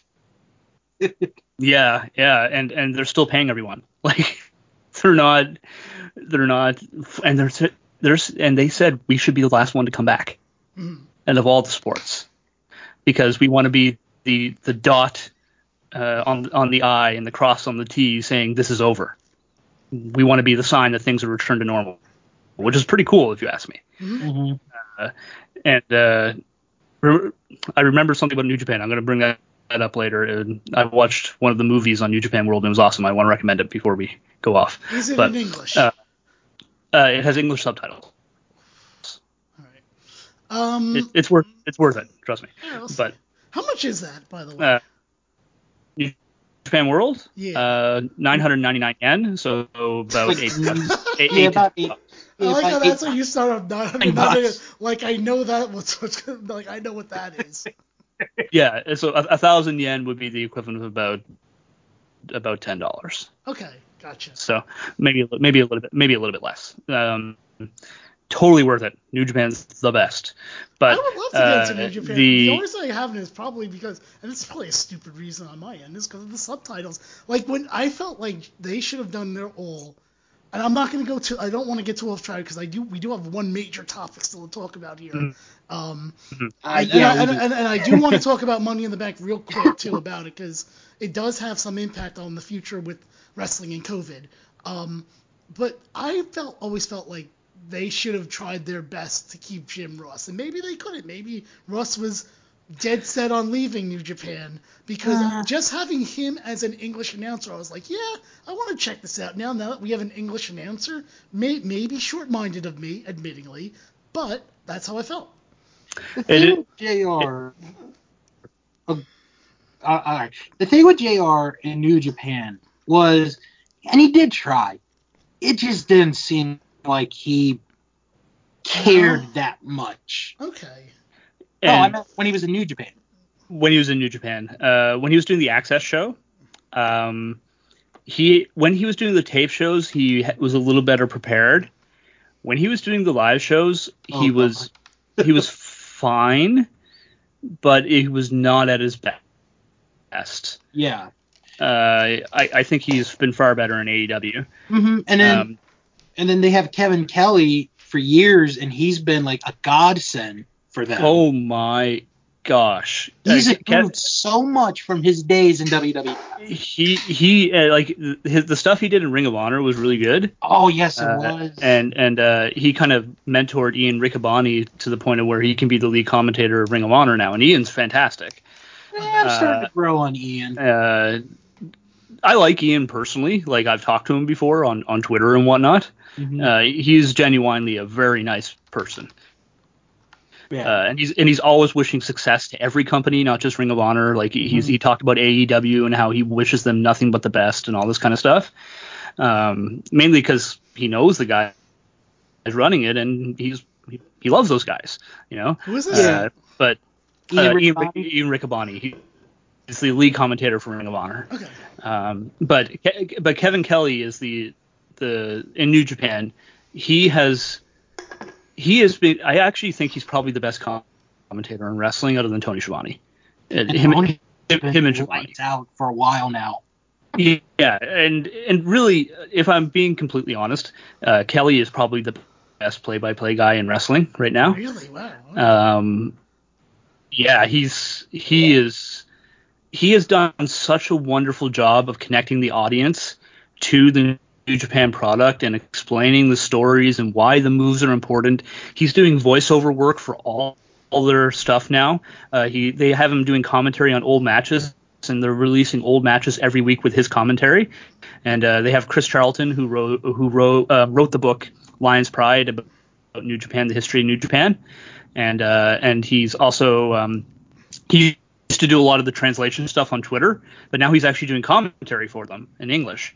And they have Gino Gambino, who is a heel announcer from Australia, and he's also a pro wrestler, member of the Bullet Club. And then they also have Rocky Romero coming in sometimes as well. And when that crew together is so unbelievably great at telling the stories of the matches. Dave Meltzer, even to this point, he said when they first started offering English commentary, he's like, I just listen to the Japanese. I'm used to it. I like it more because I may not understand the words, but they have so much energy that I can get into it, and which is true. And then slowly it went, you know what? I watched the English commentary and it was really good. And then it went to, I'm only watching the English commentary, and I don't miss the Japanese commentary. This is weird. And then it became, oh my gosh, Kevin Kelly has become the best commentator in wrestling. Wow. I wish and it's like, I really don't think it's close. I don't know. Tony Schiavone is probably the next best. I love Tony Schiavone. The thing is, I guess for me, I'm still really... I know it's been a few months, and Bill, you can tell me when this happened, because I don't know. It might have even been a year at this point. I'm still really, really sour about Ring of Honor and their lack of handling the Bully Ray fan situation. That was almost a year ago. I figured that at this point. But I've been really sour on them since then, because basically they didn't take a side, and that's my biggest problem with it is they didn't take a side. You mean Ring of Honor or New Japan? I mean Ring of Honor. Ring of Honor. Ring of Honor. Yeah. Because we're talking about Kevin Kelly. I thought he was with Ring of Honor. He was in New Japan at that point. He's not worked for Ring of Honor for about 3 years. Oh, okay. Yeah. All right. Well, maybe 2.5. Okay.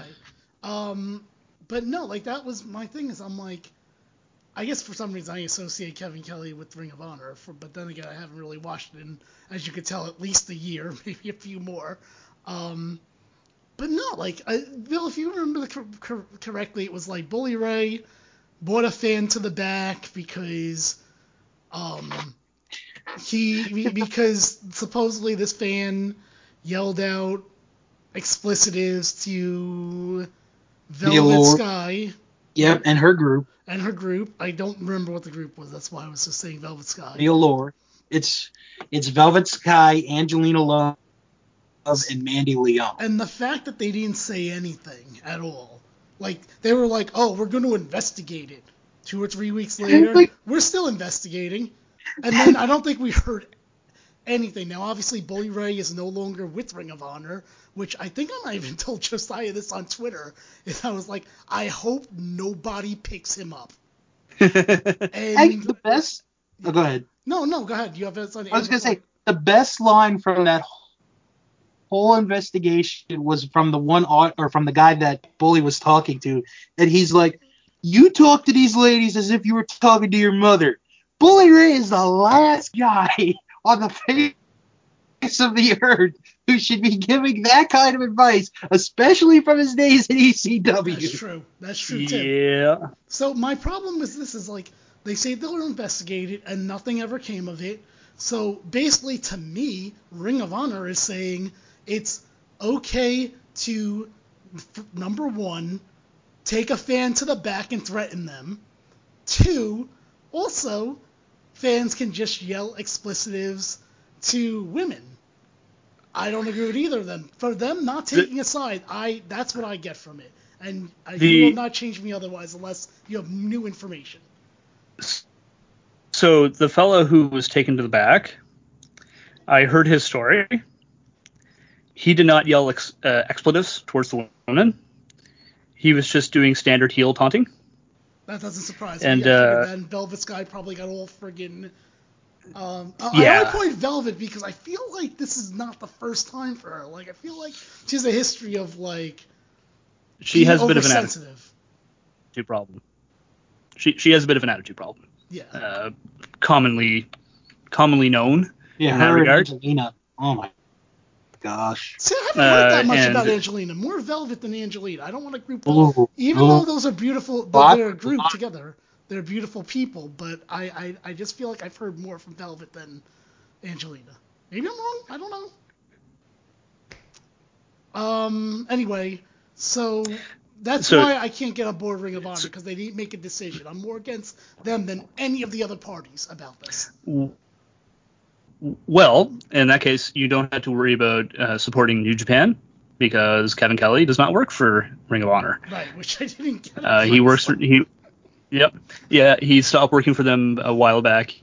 He handed the reins over to Ian Riccaboni, and he's done... Yeah, he's been exclusive to New Japan. I think he may have called one Ring of Honor show since then, but it was the Garden Show. Yeah, joint show with New Japan. So obviously he's going to call that because he's the New Japan commentator. So you can get New Japan with Kevin Kelly commentary? Mm-hmm. Oh yeah. Every one of their shows are in English now. Right. Every show is in English now. I think yesterday they put up the Great Muta versus Hulk Hogan with Kevin Kelly. Yes. And I might have from 1993. That match, the story behind that match is Hogan was the WWF champion, and leading into it, he buried the WWF championship in his promos. I remember because he thought he thought he was going to leave the company and go sign with New Japan full time because he was making $125,000 a match for New Japan, and he was going to win their title. And the rule is Hulk Hogan doesn't do jobs in Japan. That was the rule. Hulk Hogan doesn't do jobs, period, as we all know, anywhere. Hey, dude, I don't do that. And yeah, I don't lose, brother. It's bad. It's bad for my hype, Jack. Wait, so I can watch that match for like 5,000 yen? Less. Less than that. You can watch it for 999 yen, aka 900. probably about $8.50 American. All right, cool. And you can watch pretty much, and they're adding classic matches all the time by Kevin Kelly's commentary now, especially with the downtime. And you can go back and watch the entire G1 from years past and see Shinsuke Nakamura tearing it up. You can watch Hiroshi Tanahashi's rise. He's the best babyface ever in wrestling. And this is the one I was going to promote. You can watch My Dad is a Heel Wrestler, which is a film that was produced in Japan, made with many New Japan wrestlers. And they work for a company in the film called Lion Pro Wrestling. And Hiroshi Tanahashi is the lead actor in it. And he plays a heel wrestler, and his son doesn't know what he does. And when he finds out, his son is ashamed because his dad's a bad guy. So it goes from there. And the hero wrestler is Kazuchika Okada, and he goes by the name Dragon George. All right. It's there is a lot of humor in the names, but the movie itself is actually very well acted.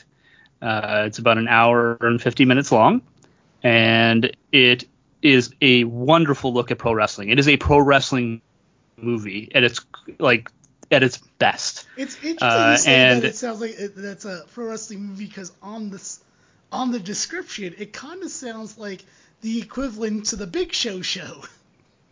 Yeah, but it's not. Like the Big Show is a really bad TGIF show on ABC Family. I don't know, I thought it looked pretty good, to be honest with you. If I had Netflix, I would watch it. To be honest, I watched a few episodes. I had fun watching it.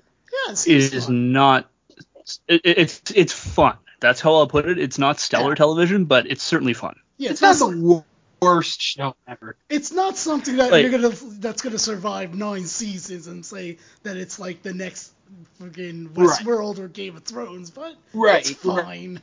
Right. I was entertained by it, but it is not something that is going to light the world on fire. But there's nothing offensive about it. It's not a horrible television show. It got the man a title shot, so. Exactly. Anyway. Although they didn't mention on TV. But yeah, so basically, it's a very well produced film, and you get to see a match between Okada and Tanahashi. There you go. So, and it is actually an Okada Tanahashi match, like the last 25 minutes of the film. And they just work a wrestling match, but they film it like a film, so it looks great. Like it's just an example of it was very well produced, very well directed. The storyline is very entertaining, and they do an interesting thing where in this universe you can't tell if the wrestling is predetermined or not. It's hard to tell, but they leave that open to you. Right. You can determine whether this is kayfabe and they decided it was going to go this way, or you can say in this world the finishes are not predetermined. But regardless of how you interpret it, they leave that open to you, the viewer, and they let you say wrestling isn't really about whether or not it's real or fake. It's about the connection you make with the characters and the audience. Right. Which is true. Which is really true. It's about the stories. And anyway, it tells a wonderful story. And to be honest, it's actually a bit of a tearjerker. I was very close to tearing up watching it. So, all right. I thought it was great. Yeah, and it's an insight into Japanese wrestling and how they treat wrestling too. It's very different from how they treat wrestling here. Well, we already know that. So just letting everyone know, so we are approaching the I think in like 15, 20 minutes we're approaching the 2-hour mark. Yeah. So I want to bring up. I only want to spend like not even 10 minutes on this. On the on Money in the Bank, because that does have some implications on COVID and how wrestling might be determined, at least on WWE side. But then we have a big topic that's after that, so it's going to be a little bit longer than 2 hours. Let's talk about it. Money in the Bank. Look, this is technically where Vince might want fans, I would think. But at the same time, from what I understand, the Money in the Bank matches... Well, first off, the Money in the Bank matches are apparently running at the same time. Which is weird. And they're already taped as well. And they're already done. taped. They were taped 3 weeks ago. Right, because they weren't expecting the country to be fucking half opened at this point. So my question to you is this: well, first off, what do you guys think about Money in the Bank, the men's and the women's being run together? And also for the stuff that wasn't taped, meaning the non-Money in the Bank performances, do you think they actually bring in fans for the rest of it? My quick take here on this before I hand it to, I guess we'll start with Bill. I don't mind the idea that Money in the Bank is pre-recorded. What I hope they don't do, and what I would hate, is if it was one of these cases where the Money in the Bank starts at the beginning of the show. Yeah. And then with, like, they'd have a match. Oh, here's an update on Money in the Bank. Because to me, that would really cheapen the whole pay-per-view. So, Bill, go ahead. Why don't you start? I agree with you on that. I really hope that the Money in the Bank match is towards the end, especially if it is the end, like the final thing, because I think that has to be the wrestling movie type match. Sure. Because especially after what happened with WrestleMania, I think they're going to do that with not the big matches, but maybe some of the stipulated matches, if you understand where I'm going with that. Yeah. With the match itself, when I first heard that it was going to be combined, I thought, how in the world are they going to pull this off? You know, because you're going to have, God, a bunch of camera people there. You're going to have to, it's almost like you're going to have to do like a split screen of the men and the women, but you're not going to be able to catch every second of it. Correct. So however much they edit is going to be interesting to find out. With the rest of the show, I'm with you, Jim, because I don't know if the other matches are going to be live or not. I have not heard a thing. I'm going to guess it was taped before all this, states opening up, but I really don't know. As far as the Money in the Bank ladder match goes, the concept, or this particular concept, is great because they're never going to do this again because they're supposed to be moving to their new headquarters, which had to be put on stop because of what's going on with COVID-19. So this is more of a way of like, okay, guys, tear this building apart. We don't give a shit about what happens to the building as long as you are all safe. Brian Alvarez is paying one of his listeners who has experience with financial stuff and estimates to estimate how much damage was done to the building at the end of this. Oh my God! Because they're not moving out of that for at least another 6 months. I was gonna say they delayed it. So all right. So Josiah, what do you think about the Money in the Bank concept? And I mean, when we talked about how both me and Bill at least hope it doesn't get divided into parts and it's just one straight up match. One straight shoot. Yeah, I don't know how they're gonna do it. I know that match is pre-taped. The other matches are not. Those will be live. Okay. As far as I know, or at least as close to live as possible. I don't think there'll be any fans there. Not even Nope. I think there'll be 0 fans. And you don't think that if like for some reason, and we don't know this right now because we're not. That again, this is Tuesday, Cinco de Mayo, 9:06 p.m. We don't know what if AEW is going to bring any fans. You don't think that if AEW brings fans in, you don't think that Vince is going to try to bring fans in for the Sunday pay-per-view? I don't think AEW is bringing fans in tomorrow for Wednesday. Okay, and that's fair. I don't think Vince is notoriously stubborn. It took him several weeks to change the camera view from the hard cam looking at empty seats to looking at the screen, which dramatically improved the quality of the show because you didn't see an empty arena around. So I don't know when they're going to let. I wouldn't be shocked if the first company to let fans in was WWE, but I don't think it's going to happen at this pay-per-view. Okay.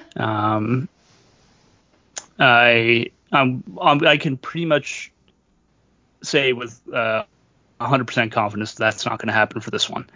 Maybe I'm wrong, but I think with the way they planned out the presentation, anyways, it would not be a benefit to have the fans there, especially with the large pre-tape main event. Okay. Doing both matches at the same time. Look, I think this is going to be an absolute train wreck. I do not think it is going to be pretty. It is going to be very much so in that cinematic style they've been trying to do and have not been able to replicate yet with the Boneyard. I think that was probably their best success in it. They tried. I think Gargano Ciampa probably would have been better if the Undertaker and AJ didn't have their cinematic match just a few days earlier, or Edge and Orton didn't have theirs. But regardless, it's probably going to be lots of wacky shots, lots of gimmicks, crash pads, all this kind of stuff. Someone is probably going to get thrown off the building. Yeah, they're going to do something ridiculous. That reminded me too. I helped co-write an article today. It's not out yet, but it's a parody article about how AJ Styles is back from the dead, and how Papa Shango sacrificed the souls of Gallows and Anderson to raise AJ from the dead to bring them back because he wants to have a zombie AJ Styles, aka ZJ Styles. Oh my God. Zombie AJ Styles to eventually overthrow the Undertaker. Actually, so that's really the storyline great. I came up with. Actually, that would be really great.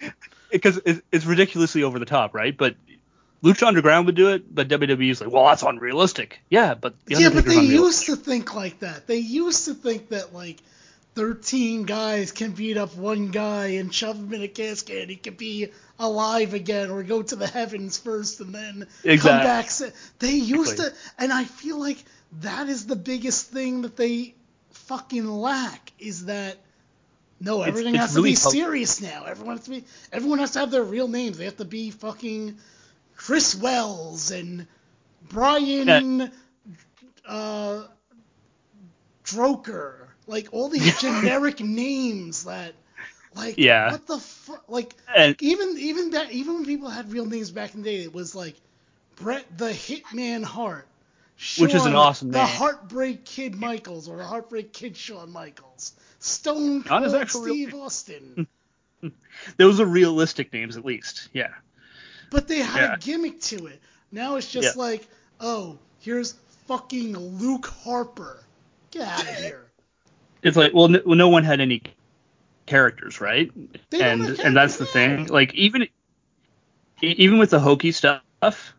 Well, that's what I mean. No one has characters now. Like the hokey stuff, like Taker. Bob Holly. Sparkplug. Bob Sparkplug Holly was Sparky Plug. He had two names. That was a horrific gimmick, but it was a gimmick. It was. It did not get him over.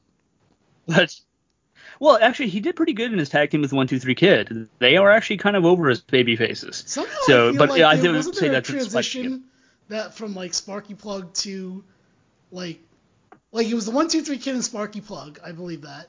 But I thought at some point it was like somehow that team turned into the 1-2-3 Kid and Marty Jannetty. That did. I think the other way around.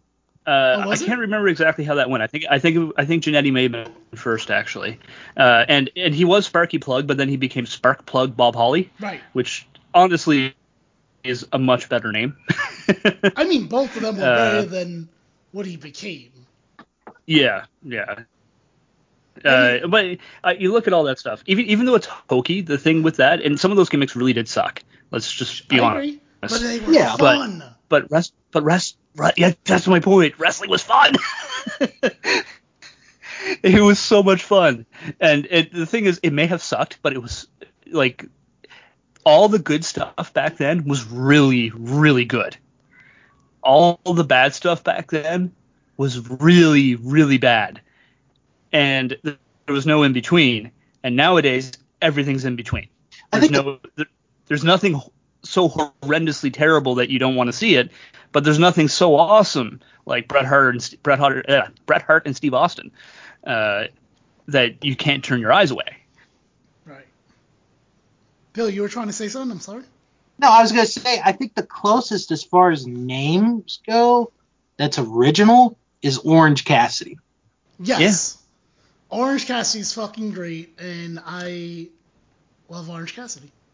He's Kenny Omega's a good name. Yeah, that is. You can tell it's not so ridiculous that it couldn't be a real name, but you can tell it's a stage name at the same time. It's a pro wrestling name. Well, also, here's the thing with me is I'm like, can I meet somebody that's named this name? Like, I don't think I'm going to go into a 7-Eleven and meet someone that's named Darby Allin.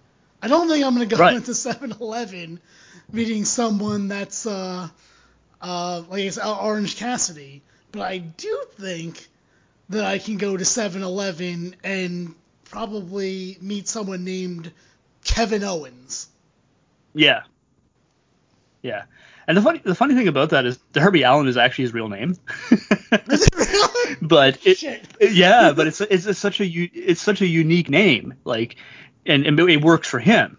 Like you're I always thought it was not going to get a better name. Pay-per-view.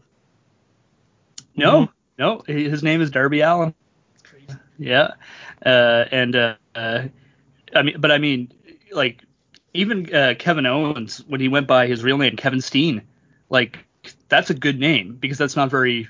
It's rare. But it's not a common name. But also, he had a gimmick with his Kill Steen Kill. Exactly. I'm Kevin Steen, and fuck Ring of Honor. That song was great.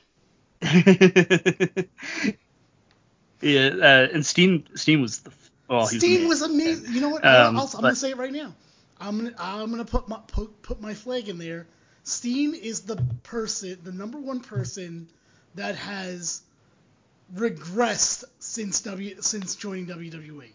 He was so freaking cool in Ring of Honor. He was just the top, and he was a babyface at the end because he was just so over. Just so good at getting the crowd to do what he wanted, and he earned their respect, even though he was still kind of a heel. But at that point, he was too good not to cheer. Kind of like Samoa Joe, actually.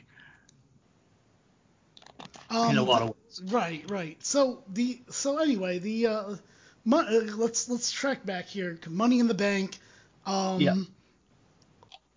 Josiah, do you think there's gonna be an audience? No. Okay. I don't think there'll be an audience, and I think the show will probably be fine, but I don't think it'll be anything special. I do think that Money in the Bank ladder match, because it has the promise of being a train wreck, it is testing my resolve to not watch WWE right now. Only because it's a train wreck, though. I'm not actually interested in any of the matches. In their stories or anything, you're like, oh, what the fuck is this gonna be? Yeah.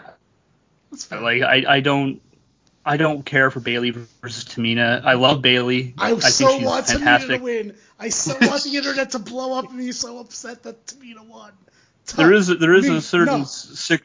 a sick joy I can have in seeing the internet get angry, but plus I think Bayley sucks anyway. Whatever.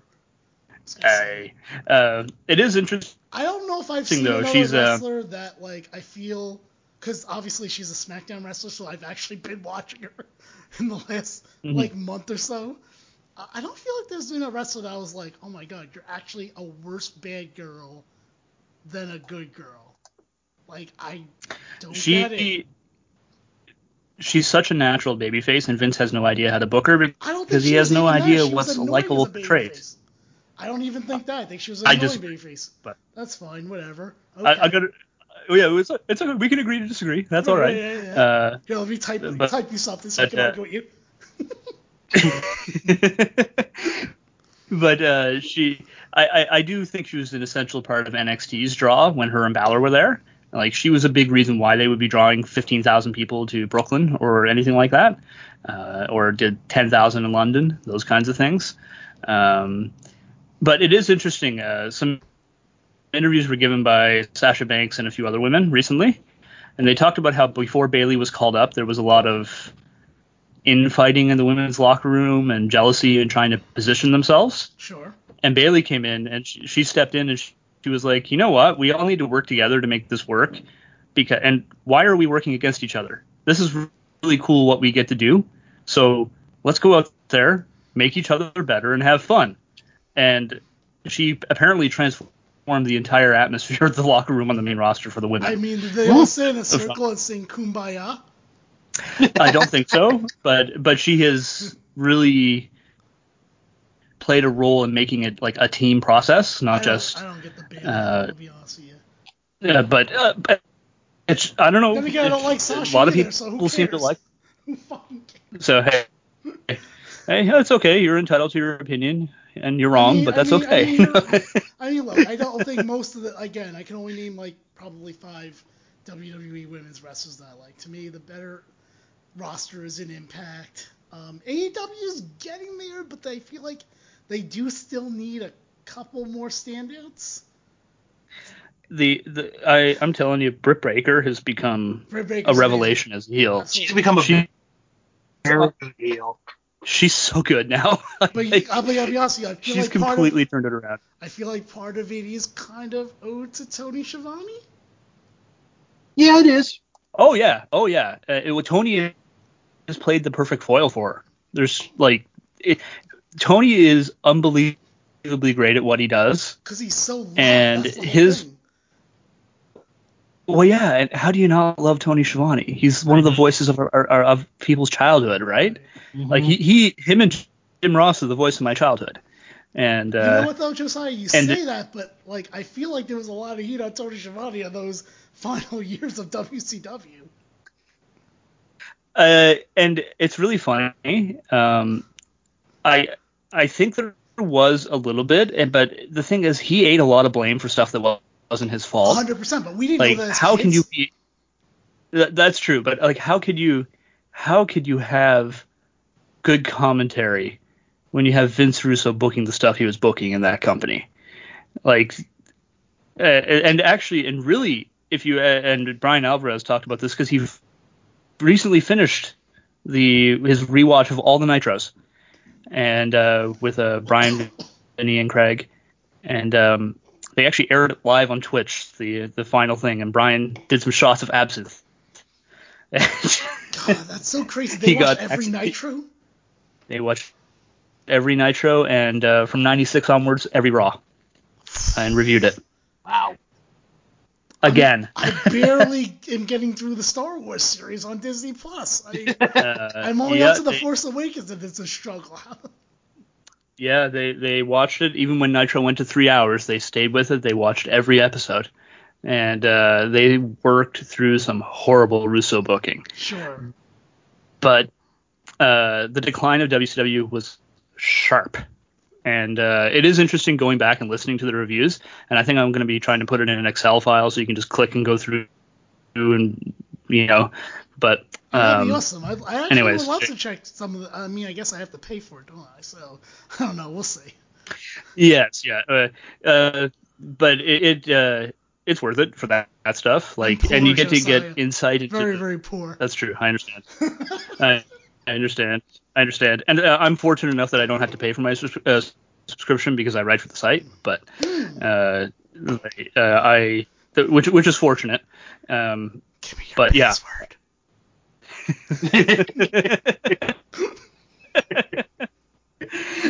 So really, I find I just find their overlook of it was really good, but they pointed out, even Brian pointed out, Tony did not.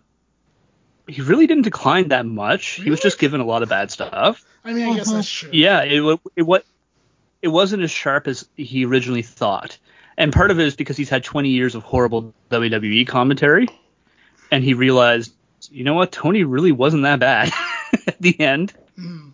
And he probably got a lot more flack than he should have. And the truth is, that burned him. Like he did one TNA appearance after that, and he was done. Right. And he was never going to watch wrestling again. And I think the cat is vomiting. Hold on. Oh, all right. I'll talk to Bill for this point. Bill, so we're about to get into the big rumor that's been going on. Yes, and this is a big rumor. So apparently there's a rumor that he's okay. He's okay. Okay. Well, let's get into this anyway, because I think we've gone as far as we could with Tony Schiavone. Bill, with rumor, are you sure about that? How sure are you that your cat's okay, or that your roommate's cat's okay? He's fine. He's fine. He's already recovered and running around. False alarm. You may have just heard him yelling. No, he did throw up, but he's fine. Oh wait, so you're just gonna leave the throw up there? Okay. No, my roommate's got it. It's his cat, not mine. I mean, sure. I mean, he's right. Is your roommate even there right now? Oh yeah. Okay. Yeah. Does he know that the cat's off?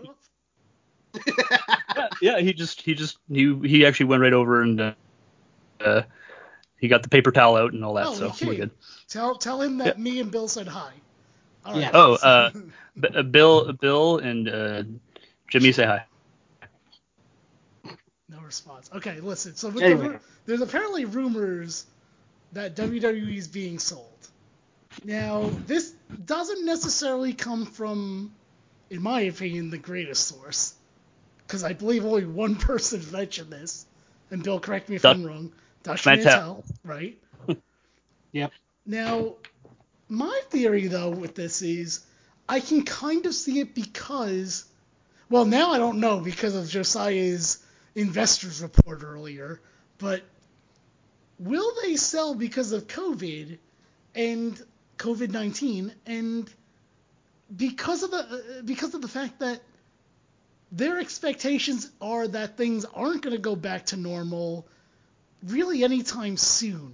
And what I mean by that is if they start running shows, let's say they even run a Raw or a SmackDown, they're not going to be able to open to full capacity. And they, 25%, maybe to 50%, but not to 100%, maybe until what many people say are till 2021.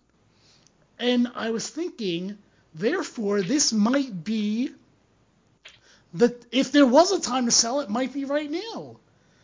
Because it would make hard for a profit anything outside of the TV rights.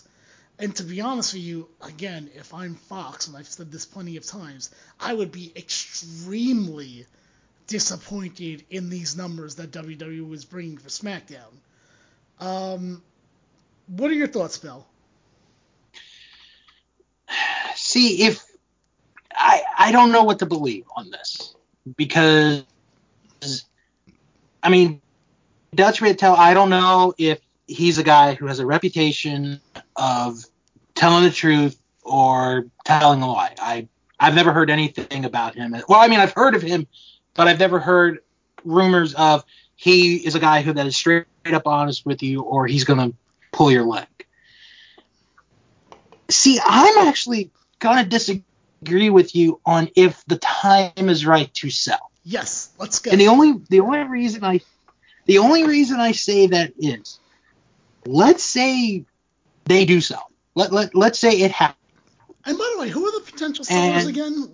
I mean, it's Disney, but like it's Fox and ESPN. Oh, so two different places. Okay. But a lot of the Fox stuff is owned by Disney. Are they? Oh, that's as, right, they are. and as is ESPN. Exactly. See, here's the thing. Like, I feel like if Disney gets WWE, we're good to go. If ESPN does, then we're just back to trying to make it a sport again, and nothing's going to change. But as Josiah said, ESPN is also No, but owned I by know. Disney, But eventually, so they're going to decide what try to department they're going to go to. That's what I'm trying to say.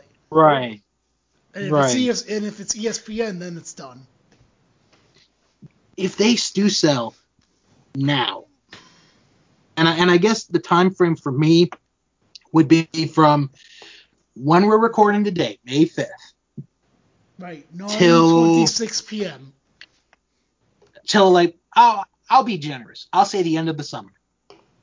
I don't know if they would be able, whoever buys them, would be able to make a profit. You're not going to make a profit right away because there's no shows to do. You're doing, the performance center shows to nobody. Your only money that you're making, like we've already said, is from the TV deals. I mean, where are you going to profit right away? I guess I'm thinking more short term than I am long term. Because long term, once things are back to normal or what is considered normal, yeah, they'll make a profit. But for this time, I don't really think the time is now to sell. I'd wait maybe, like I said, till at least the end of the summer. Then go for it. Because once, things get going again, there will be a crowd, even if it's small, that are going to want to go see WWE. So here's where I think their profit is, and I'm going to take a similar situation, but all right, so maybe it's a similar situation, but not really. I'm going to compare it to Disney having The Simpsons. Mm-hmm. You buy it for the library. Now, granted, there are certainly times Yes. like the Attitude Era and probably the Ruthless Aggression Era. You move that to Hulu, and there you go. There's your profit right there, because now you're gaining, what is it, till 1.5 million people or 2 million people that, oh no, I don't have my WWE network, so how am I going to get my fix? Oh, Disney has it. There it is, Disney Plus and Hulu.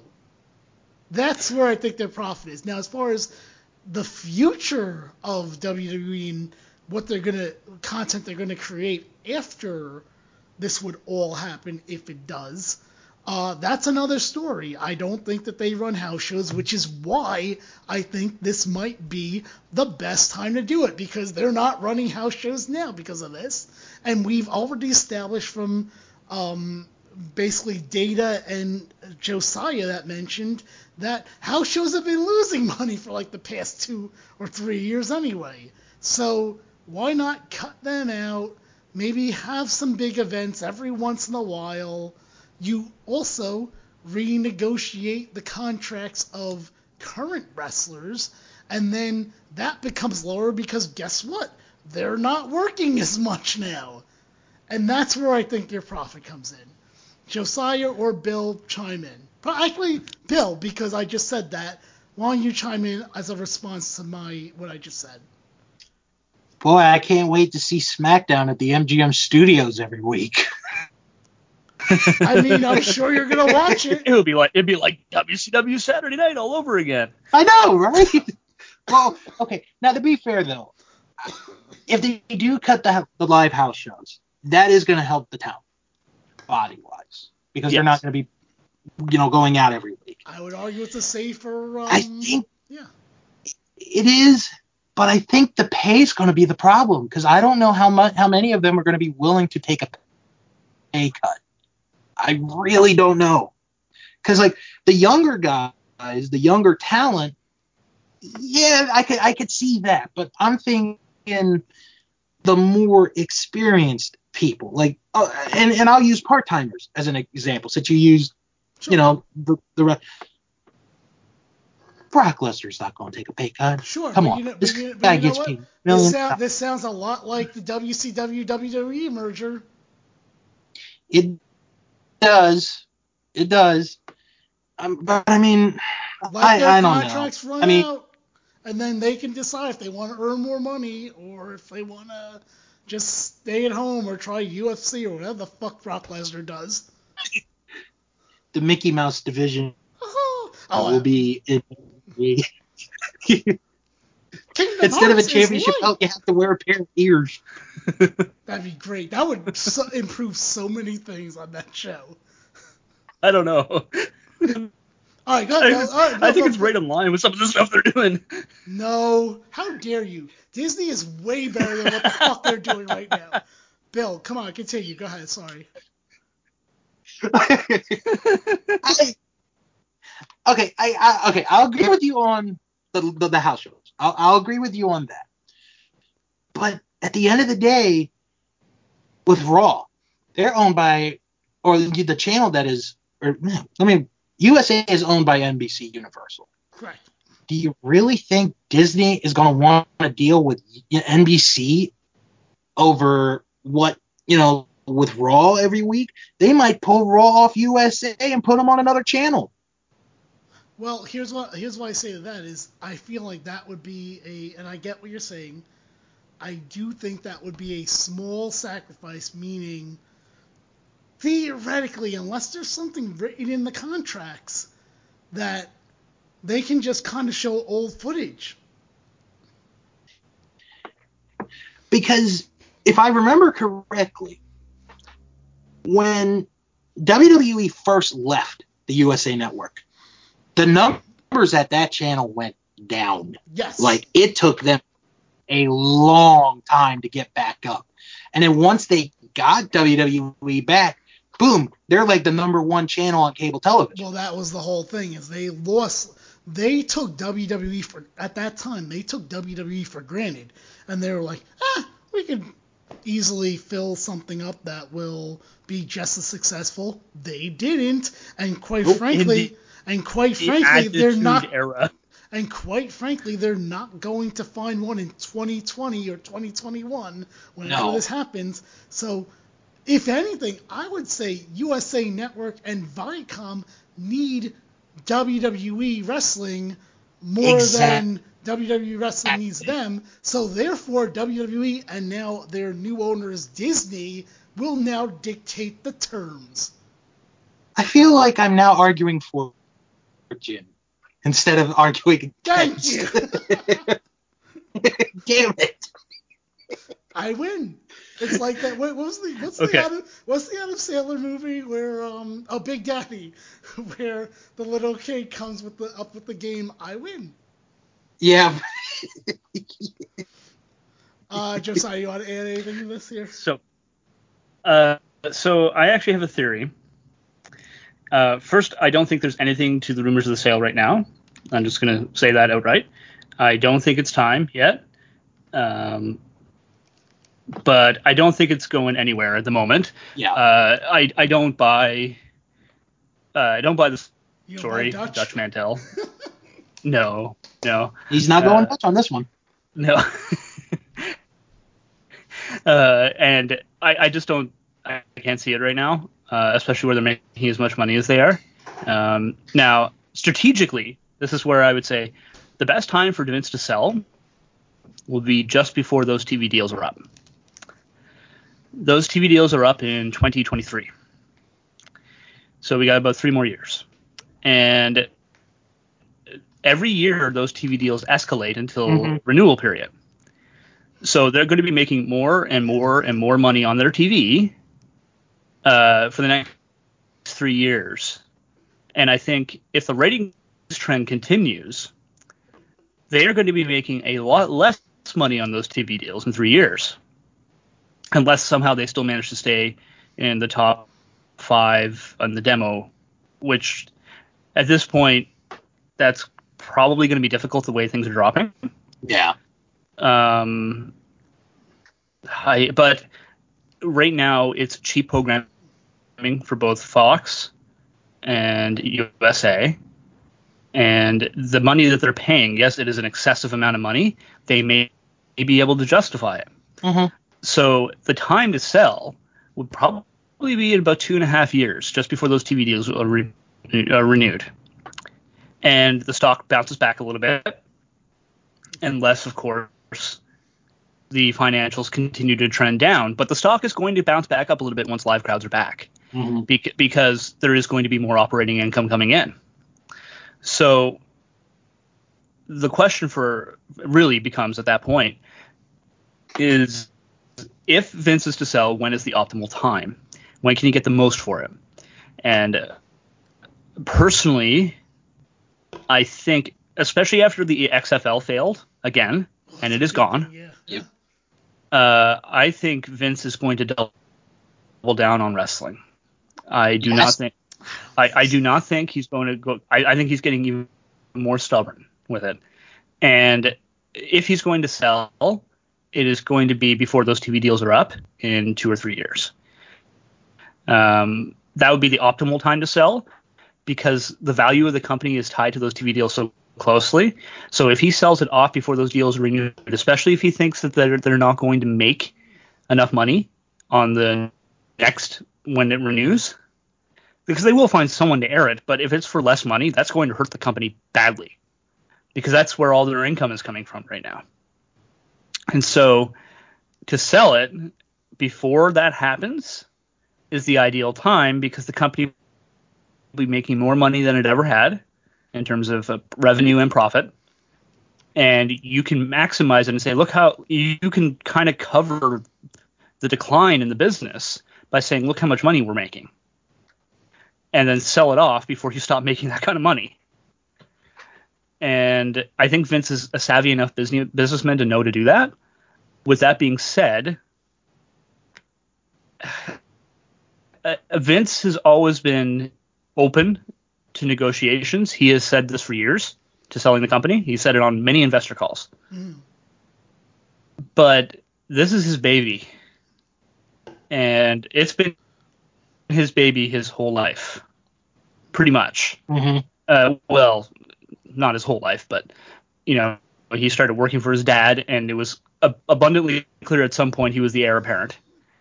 And his father sold the company to him and all that kind of stuff. And so since 1983, this company has been his. And he's been building it aggressively, probably at the expense of the rest of the wrestling business, for 40 years. And I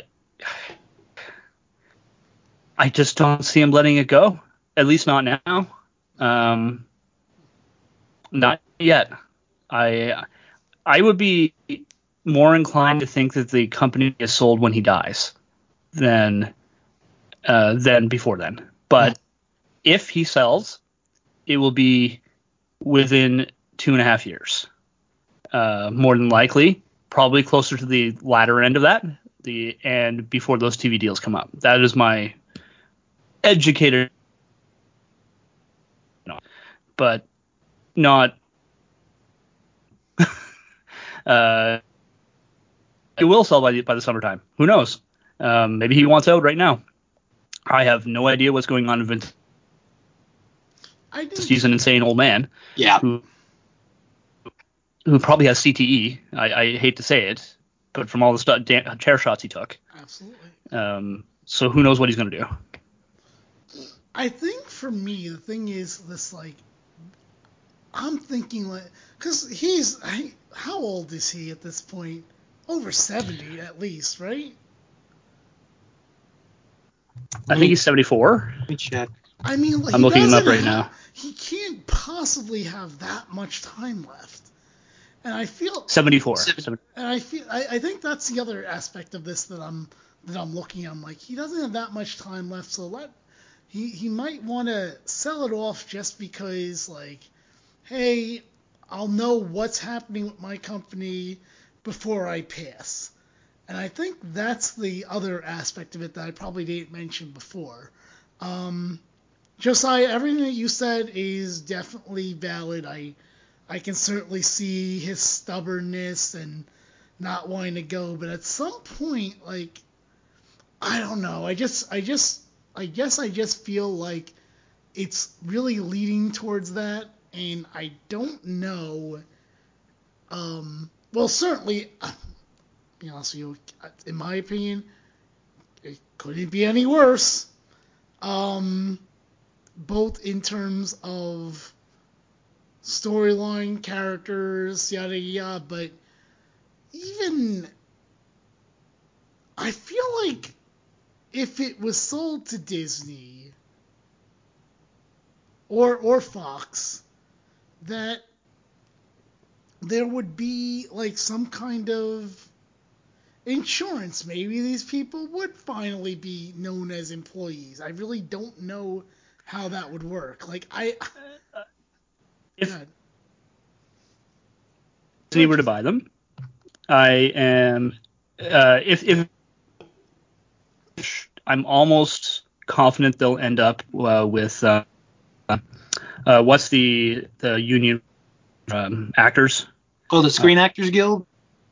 I think that's probably what they'll end up as members of, with a special category for wrestling. I would not be shocked if that's where they at some point if Disney bought them, And because Disney is better or worse? Far better, Right. 1,000 times better for the wrestlers, and that means every one of them would be making more money too. They would be, because with teams make about 50%, or the players make about 50% of what the revenue is, and in WWE they make 4% of what the revenue is, which is ridiculously low. Everyone is underpaid in that company. Everyone. Sure. According to the money that comes in, because they are making that company a lot more money than they're getting paid. So it's really hard to say where it all goes. Mm-hmm. There is part of me that believes Vince is going to be there till the day he dies. But I wouldn't be shocked. Like, anything is possible. Like, I think if it's one thing we've learned in the last 2 years is with wrestling, is anything can happen. The formation of AEW was unheard of, let alone them making a profit in 9 months. Like, the business landscape has completely changed. AEW is putting pressure on them, and they are soundly beating NXT every single week in the ratings except for once, and they've lost total viewership 3 times. I don't know. Like, maybe Vince is just doesn't want to go to war again. After WCW, I really don't know. But this product is clearly on decline. Yes. It has been for 20 years. It has been. Ever since they bought out WCW, the wrestling business has suffered, and it's been on the decline. We have had no viable alternative in North America until AEW. TNA. I was just gonna say, yeah, TNA had more going for them ratings wise than AEW, to be fair. But that's true. But they weren't making $48 million a year for their TV product with an escalating deal like AEW is. Mm-hmm. That kind of money. The Spike would pay part of the contracts for them, but they weren't profitable at all, and, sure. and they may have made a profit once, and it was after Joe versus Angle, the first Joe versus 66,000 buys. The problem with TNA was they were drawing a good sized audience, certainly 1.5 million viewers a week, something like that. But they can never convert it into buys for pay-per-views. No, I agree with that. Sure, They can never convert it into paying customers. I'm just saying that ratings-wise, like I said, they are actually technically doing better than AEW. But you're right, AEW has the actual TV deal that will carry them for, what did you say, 4 years? So, look, four years with a 5th year option. Well, so I agree with you with that. I'm just saying, ratings-wise, they actually did do better. Yeah, and that's fair. And that is fair. And I'm not discounting the things that TNA did well. I mean, they helped get AJ Styles to New Japan. I mean, that's where he went after there, and he became an even bigger star, which got the attention of WWE. So, Right, and then I mean, I think he was at some point. I think he was supposed to come back to Impact at some point after New Japan. He was in negotiations with Impact, New Japan, and WWE. Right, and then he went to WWE for the worst Royal Rumble in the history of Royal Rumbles, 2016. Mm-hmm. I mean, that's my opinion. I know Bill hates the 2015, or I don't know, Bill. I feel like you were more angry about the 1996 Royal Rumble. I was more angry about 96, but I think 16 was the worst one. Yeah, because it was in my opinion, it was the worst ones. It was very poorly booked. It didn't make any fucking sense. That was the problem with it. It's like the same guy that saw Steve Austin go out in an ambulance in 1999 and come back and still be in the Royal Rumble match was like, no, Roman's out, even though there's not even an ambulance here. Like, why aren't you prepared for that? I really think the best option in that Rumble would have been Roman coming out with J&J security dragging them by the feet, and he's still attached to the backboard on a stretcher, and he has like another guy by one arm, and he's like lifting him over his head like a security guard handcuffed to him. And it was abundantly clear they didn't want him in the Rumble, and he comes out dragging the corpse of Jamie Noble with him. Like that would have been awesome. Because it's like he killed like 4 guys to get back out there, and it shows he was trying to fight to get. But I mean, it had to. That would have worked better. It would. I mean, anything would have been better than the friggin' R-Truth spot in that entire match. I'm still angry about that. But How the fuck but do you yeah, not know you were in the Royal Rumble match? Get out of here. I can't. Yeah, he pulls it a louder. What a fucking moron. Look, okay, so anyway, we're getting off track here because now I'm getting angry about 2016 again, so go ahead, continue. In summary, I don't think he's going to sell, but nothing's impossible. All right, here's my second question you just asked. Do you want him to sell? Ooh. I am very mixed on that. I don't think he's the guy to be running the company anymore, just based on everything that we've seen. Mainly, I think he can run the business aspect of it. Let him run that stuff, but get him away from booking and creative. Mm-hmm. Just get him away from creative, and let Hunter bring in his people. Because I have much more faith in Triple H's booking than I do Vince's at this point. And NXT has been they've hot-shotted a lot against AEW, but even then their booking is still more consistent than the main roster. And I think it would probably be a better show if he structured the shows a bit more like he did with NXT. And I'm going to be honest, I know they're getting the money for it, but I think Triple H might even say to the USA, we need to bring Raw back to 2 hours. Mm-hmm. And that kind of stuff. But it's really hard to say.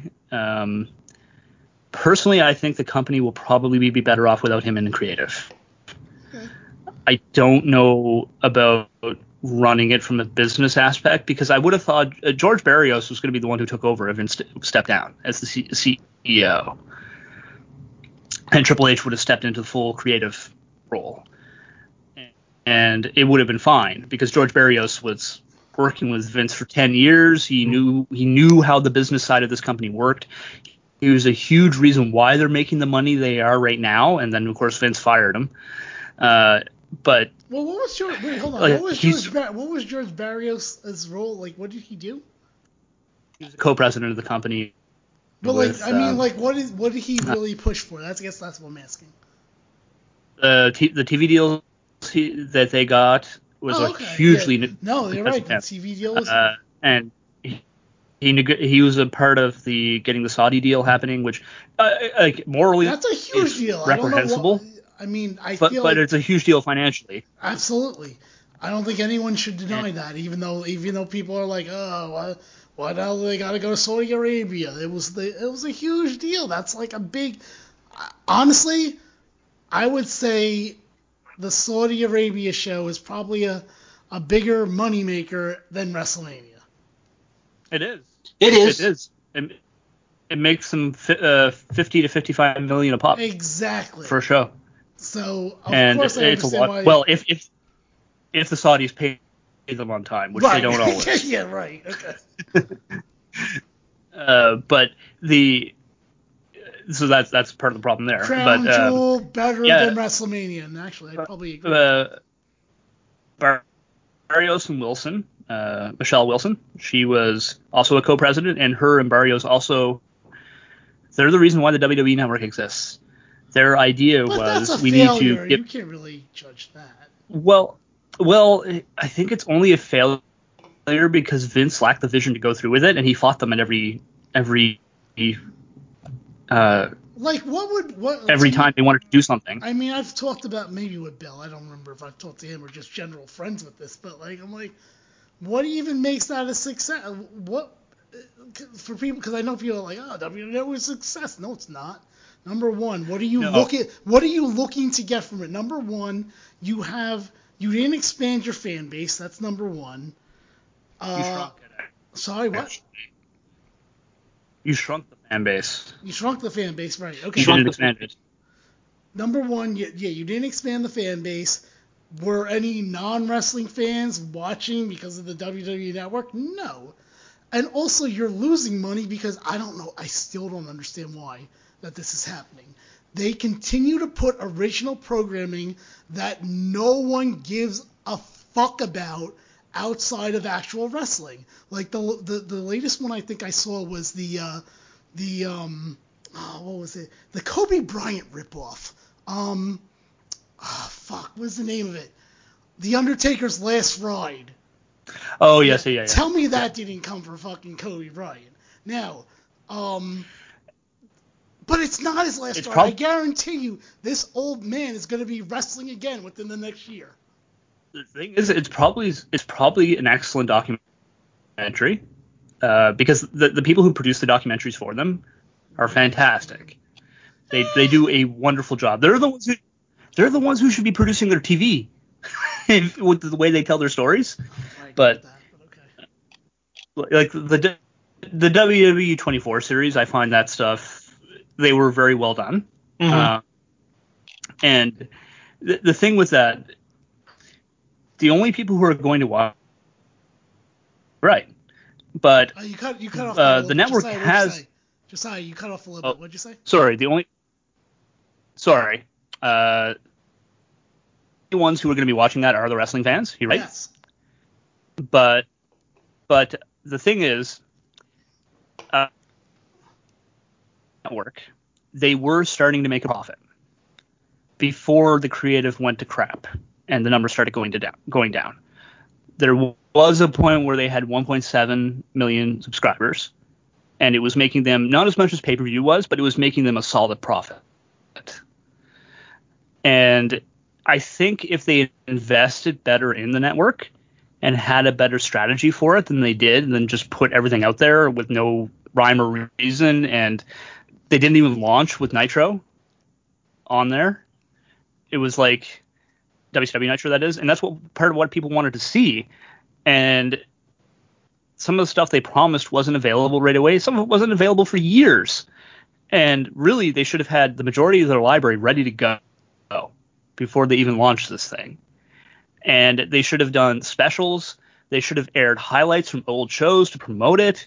They should have had wrestlers like commentate on their favorite matches from the past every now and then, just a 5-minute clip or a 2-minute clip.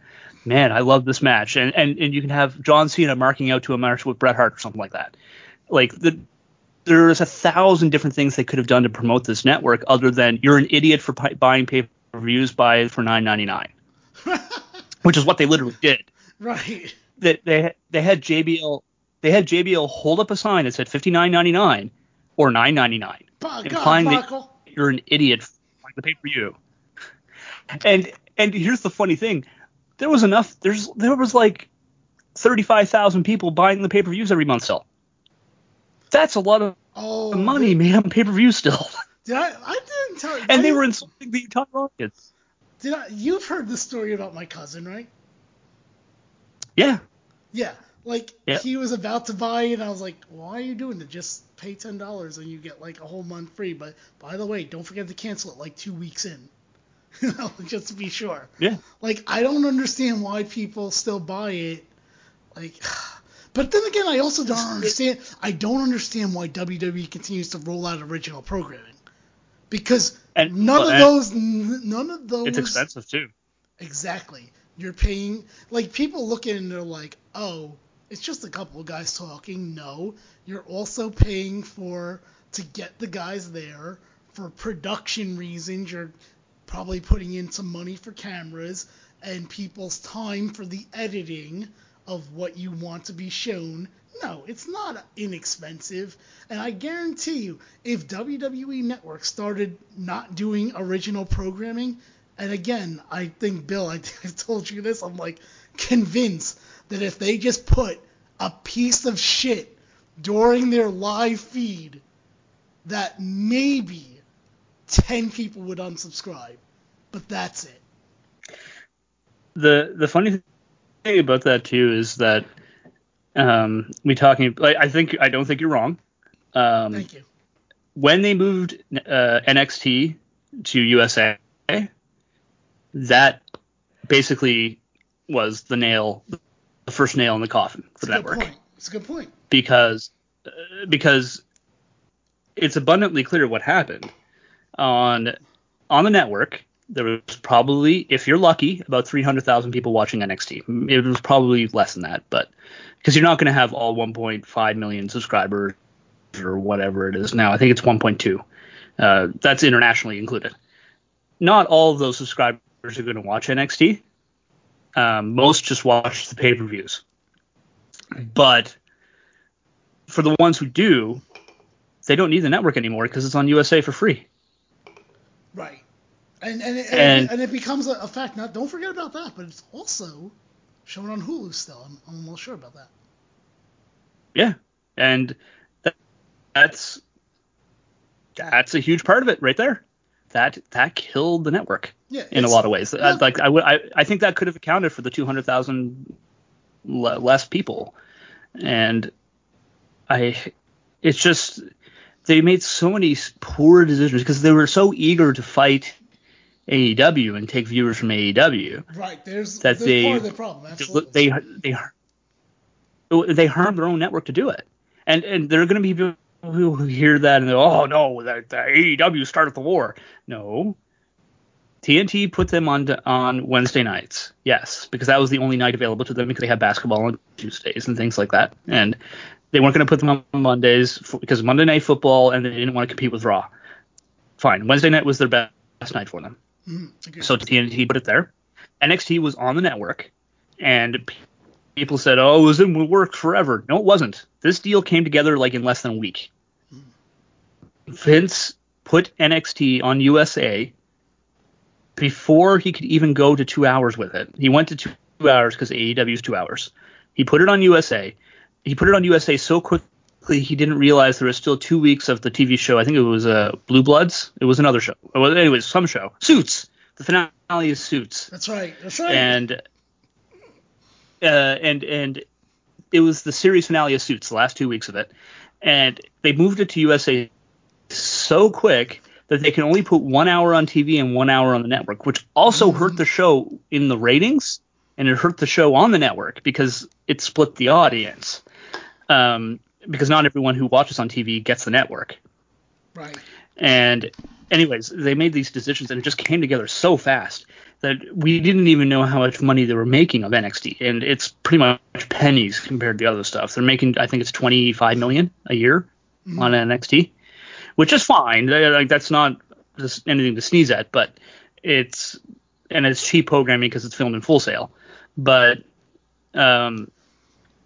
like all the decisions around that, they didn't have to move it off the network. They didn't have to go to 2 hours.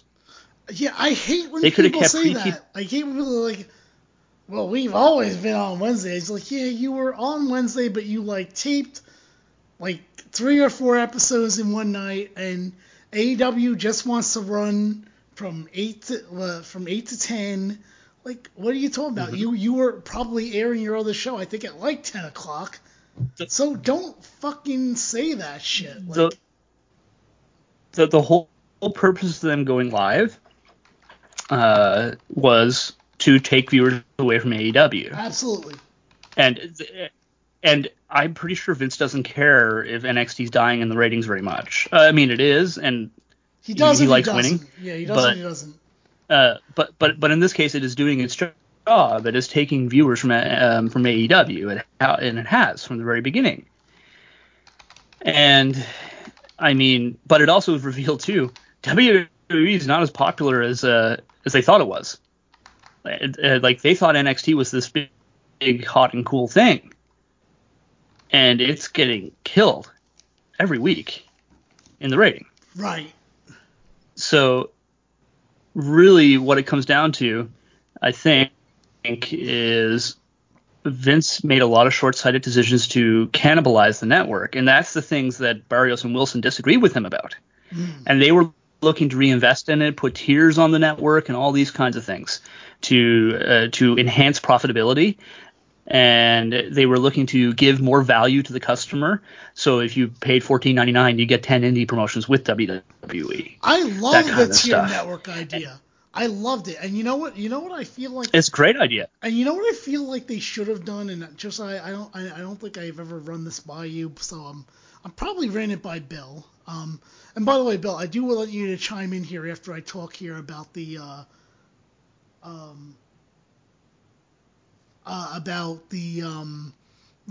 what we were all talking about here. I've always felt that, I'm trying to think of the best way to say this. So we've been talking about the streaming and the network and all that. It's the tiers. I feel like the free tier should just be what their calendar is. Meaning, or like, all right, let's say I sign up for the free network. It should be what basically, you want to watch WCW Bash at the Beach 1996? Oh, cool. That'll be on this Wednesday at 3 p.m. At 3 p.m. Right. Yeah. Because what that also does is, are people going to make the extra effort to watch that program? And then what that also does on WWE's side is it tells them, more people are watching this, so this should be a higher rate. Yeah. And you can say, hey, if more people are watching this, let's do a special on this show that you can only get if you pay for the first tier. Like, try to ease them into it. And I think that would be a good way to try to catch viewers and monotonize it. And that would be a good way to keep the audience invested in what is happening. And I really think they underutilized WCW and ECW and all the other stuff they have. WCCW, they had AWA stuff and all that. But yeah, but instead we get fucking Southpaw Wrestling.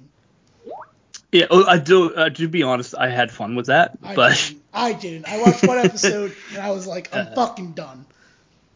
Well, it was actually really funny because when I watched both seasons, and I thought they're building to a show I will never see, and it's better built than any WWE show I've seen in months. Like, the storyline at least was consistent and building to a pay-per-view that never happened. But I had fun with it. But I think they could have utilized their library and still should utilize it in better ways. Like, Raw has 3 hours. Take 10 minutes and show some clips from a cruiserweight match on WCW and to say the legacy lives on 205 Live. It's not. These are just so easy, and they're not doing stuff like that. And would it really be that hard to show a highlight video of Rey Mysterio from 20 years ago and then show him doing the same stuff today and say, look at this, Rey is still one of the best in the world? I mean, even with Goldberg, I know you don't like Goldberg, but it would have been so easy to promote him better by showing some of his matches, like some of the squash matches. For the you had the Hall of Fame idea the last time we talked, and I would have absolutely thought that Hall of Fame idea was a great idea, with having the wrestlers airing classic matches of the Hall of Famers so you get to know them, and then air their speeches and those kinds of things. There's so many different things they could have done to promote this network and build that number, and they just did none of it. And I look at how New Japan on New Japan World, obviously it's a much smaller scale, but they're promoting their classic content. Every week they have Kevin Kelly introducing a new match. They have him doing commentary for old matches. They have comprehensive history videos of every major storyline the company has ever done. And it's like you go there and you can catch up with New Japan if you watch the documentaries. And they have a Bullet Club documentary, just history of the Bullet Club. It's free on YouTube, not just New Japan World. You can look it up free on YouTube. And it tells you the entire history of the Bullet Club from when Prince Devitt, Finn Balor, formed it, right until today when they kicked out Kenny Omega, and now it's led by Jay White. And they do this stuff to promote, and New Japan World's numbers has slowly been ticking up. And they went from, they had about 30,000 subscribers, and now I think they're like 240,000, 250,000 subscribers. And every year they are showing a year-by-year increase. And it's just evident that New Japan is doing a wonderful job with their own network, of being able to build up and convert customers to paying. All right, so as we're winding this down, like I said, we talked a lot about COVID. We talked a lot about the future of WWE and AEW, and a possible sale for WWE. Again, I'd love to be for him. I say that, but God, I feel like ESPN got it. It would actually be way worse. But if they treat it like it's a movie or a TV show, like the Disney side of things, I think it would be way better. So I'm kind of torn on that. You got to decide. I think they need to be really smart and bring in the right wrestling people to run the company if they buy it. Because if you don't understand pro wrestling, you're going to end up with what happened with WCW in the early 90s, where the people running it were just corporate suits who thought they didn't understand wrestling at all. And they kept doing horrific decisions like thinking, well, we're paying Ric Flair too much, let's send him to the WWF. That did not go well for them. No. But at the same time, I also don't want them to hire someone like Jim Cornette either. No, goodness no. Talk about that Dark Side of the Ring, Bill. I was so freaking mad at Jim Cornette during that episode. I was like, I'm like, these fucking lower card guys aren't doing anything. Why not do this? And the only reason it failed is because they were like, oh, let's have him go against a real fighter now. Of course that was what was going to happen. Are you fucking kidding me? Right. The Brawl for All is one of the most stupid things you've just ever. You know what? I disagree with you. Let's debate it right now. Let's do it. Okay. Why? They weren't doing shit. Fair. This is their opportunity listen to me. This was their opportunity to do something. And it's not their fault that the reward was bullshit at the end. We're like, well, we told you we were going to fight Steve Austin, but you know what? We're going to actually fight you against a real fighter now. Yeah, and that's most definitely not Bart Gunn's fault. That's the only reason why it wasn't successful. Jim Ross goes on there like, well, it didn't make anybody. Of course it did, because you made sure, not Jim Ross, it's whoever was in charge, Vince Vince McMahon, made sure that the person that won, unless it was Dr. Death, no one got over. That's why. Yep. You could have easily pushed Bart Gunn as the next upcoming weeks as knockout left hook Bart Gunn, and that would have been a formidable foe for Austin, and you could have had a program. Could it have been a long-term program? No. But you know what? It would have been at least one fucking program. At least try. Thank you. The guy was getting pops. And then they took him off TV for like 4 months for him to train in real boxing to fight Butterbean because they had the audacity to think he could actually win against a guy with real boxing training. Mm-hmm. And it's not. And you know what the other thing that annoyed me is because like fucking Jim Cornette was a tantrum during it. I'm like, Jim. Oh, I'm sorry. Is Mark Romero not being on your house shows like that big of a detriment? Is Phineas? No. I think it was Henry Godwin. Is Mark Canterbury that big of a detriment on your house shows? Get out! To be honest, over yourself. Fuck you. The only thing I thought was that the guys just got hurt and it could have been avoided. But that's the minimal of the story, though. Yeah, absolutely. Well, what are you gonna do? You're just gonna let him sit there for the. Are you gonna let him sit there the whole time and just have no hopes and no dreams? Is that what you would prefer? I would have just let them be booked as standard carders as they had been. But that's not what they were doing. No, because can you tell me like the last time Darren Drozdov at that period of time did something? Yeah, like, well, her next idea for Draws was LOD 2000, but that did not work. Agreed. And it's like, I understand what you're saying. I just don't think putting them in shoot fights was a good idea. Mm-hmm. For the safety of the wrestlers. As opposed to nothing.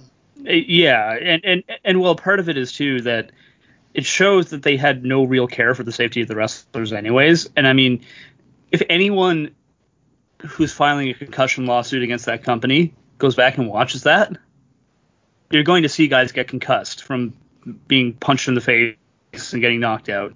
Yeah. You're going to see guys getting concussed from chair shots to the head. Like, I think it shows the pattern of not caring about the wrestlers.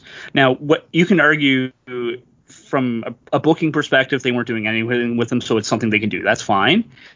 But I think it showed a larger pattern of the company where they just simply did not care about their performers at all. And all they cared about was making money. And that has really been demonstrated to today. That's still all they care about. They do not care about the health of the performers. And, I mean, today I saw a GIF. Someone put a GIF up of a sickening chair shot that Chris Benoit took from Triple H. It was one of the most disgusting things I've ever seen. And it was scary. Like, he hit him right in the back of the head with a chair. And it was just like, but this is stuff they did all the time back then. Right. And like I said, I'm going to stand by the side of I'm not their mother or their father. So as long as it's agreed between the two parties, I'm okay with it. Some of them didn't want to do it, but felt forced to. Well, look, if they didn't want to do it, then I'm not going to say, I'm not going to pick out specific examples here, but then, yeah, that was wrong. But if they both agreed to it, then I'm okay with it. I don't know these people from Adam and Eve. Where have they been contacting me? How am I doing with COVID-19? Bring it all back to that now. Mm-hmm. And for me, that's more my, and maybe it's just, even then, it could be a slight difference in philosophy on things, and which is fine. Absolutely, I definitely no problem there. That we definitely agree on that, or disagree on that. And that's okay. Like, that really is okay. But in my opinion, a company should do everything they can to protect their workers as best they can. And it just seemed like a blatant disregard for the health of the performers. And don't get me wrong. Sure, for some of them it was something to do, but I'm pretty sure you can probably think up better things if you took 5 seconds to think of a few for them. I don't think a Mark Canterbury versus Darren Drozdov match regularly will beat a Conan versus Six match. That's all I'm saying. Probably not. And Conan versus Six would actually be a really good match. I don't think it's actually happened now that I'm thinking about it. That would have not been bad. Both guys in their prime. That would have been a pretty good match. Six was an excellent worker, and Conan was not bad. Yeah, what I'm saying though is like Conan and Six were both kind of established guys. They've gotten a story, and these guys but like at the same time, I don't remember if this was the days that Nitro was 3 hours, and even if it wasn't, it really doesn't matter, I guess. But you're like, what would you have done? That's the whole thing. I'm like, that's the whole thing I was thinking of during the whole Brawl for All episode of Dark Side of the Ring. Is like, okay, Jim, what the fuck would you have done? That's a valid question too, and that's something they should have probed. They should have asked him, what would you have done instead? And I get it. It's only like a 40-minute episode, so I kind of get you have your limitations, because trust me, I did not like not that I didn't like, but I was not thrilled with the Benoit episodes at all. I think they definitely should have went more into the Nancy-Chris relationship, because Nancy was very abusive to him in the messages, and they kind of browsed through it just through like what Regal said apparently, or what because Regal apparently lived in the area. I'm like, obviously I could see this documentary is probably geared more towards making Nancy look like an angel because her sister's on here, but like, I don't know, something didn't sit right to me there. If you want a real look at the Chris Benoit thing, I would suggest the Laps Fan podcast. I'm just gonna say that right now. I would suggest that and the Observer. Yes, well, read the Observer's. To be fair, the Last Fan podcast does talk about the Observer a lot, so I'm with you. That's where they get it. It's John Pollock, I believe. Is it? I don't remember. I haven't listened to it in a while, but that sounds probably about. I'm gonna look at Laps. Bill, what are your thoughts on all this? Yes. I agree with you. I think there should have been more on Nancy with the Benoit episode, because she was really abusive to him. Really, if you look at it. Mm-hmm. Like, and the Observer really did so much coverage on that. I think it was like a month in a row of like Benoit. That, if there was anything else news-wise, it was very short, unless it was like a pay-per-view. All right, and where do you side on the Brawl for All issue? Oh, jeez. I don't think. Okay. For you. Here's the thing. Is it one of the worst ideas ever? Yeah, it is. Is it the worst idea ever? No. I think there's probably far worse stuff. Yeah. I think what it was is, and I think it showed in that episode, it was just Vince Russo being pissed off at one guy, which was Bradshaw. Which is fair, to be honest, he was like, because he seems like an asshole. It is. One of the few times I agree with Vince Russo. And it's like, you know what? I'm going to do a tournament just to piss Bradshaw off and see his ass get kicked. You're right. That is the only thing I don't really agree with, is like why it was started. Like, I'm all about like, hey, we have all these lower card guys. Let's do something with them. Go ahead, Bill. Like, you probably could have done another kind of tournament, but not, what would be MMA. Mm-hmm. You could have done something. Also, what I learned from that is apparently Darren Drozdov got ripped off, because apparently one of his things was a takedown, and they didn't count that.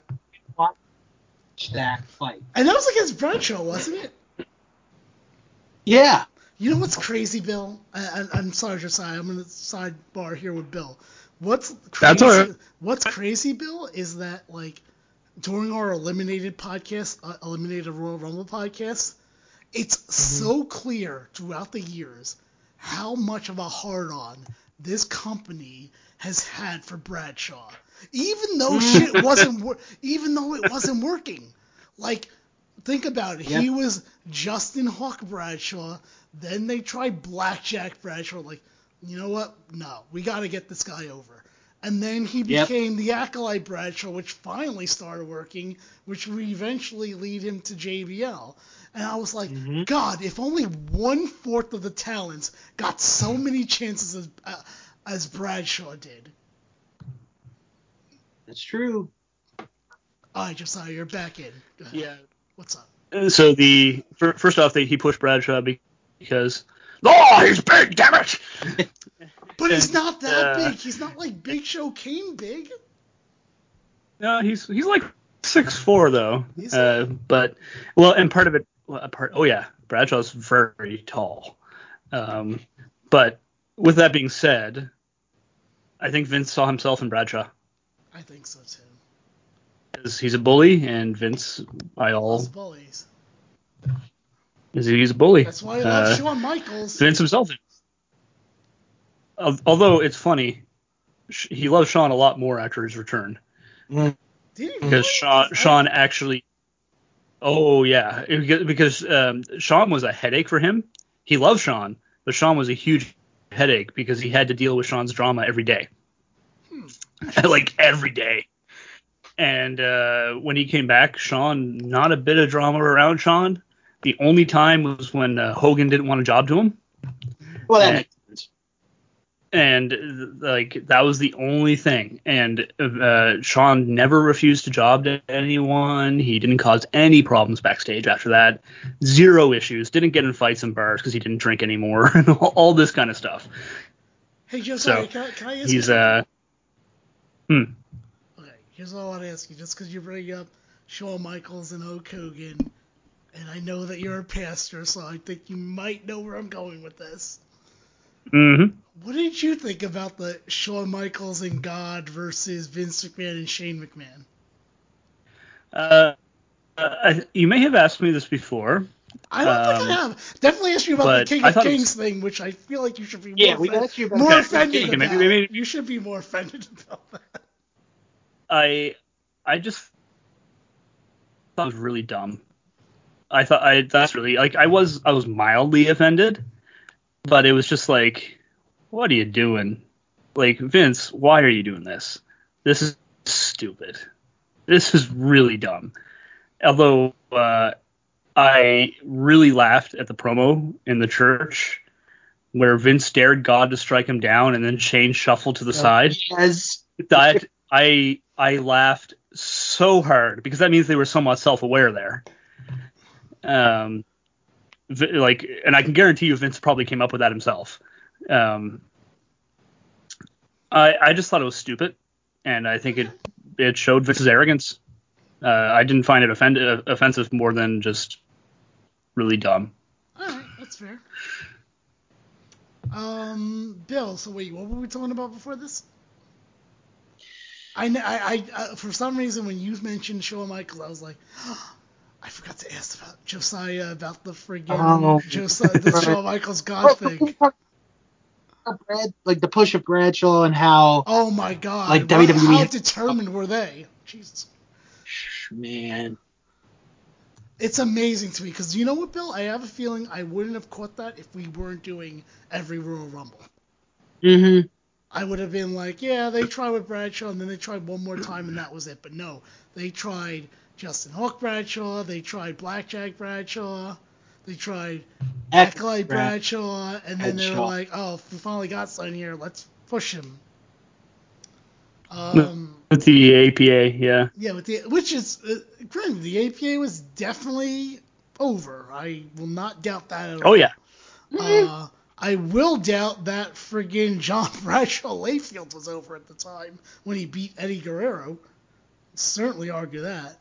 All right. Okay. Yeah.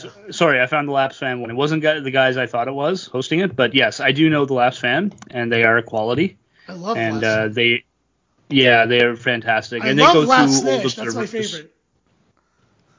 They also, Dave Meltzer does stuff with them frequently as well. Right. They have him as a guest. The Starrcade and WrestleMania tours. Yes, hit those Starrcade and WrestleMania reviews were fantastic, and it's just interesting to go through the history.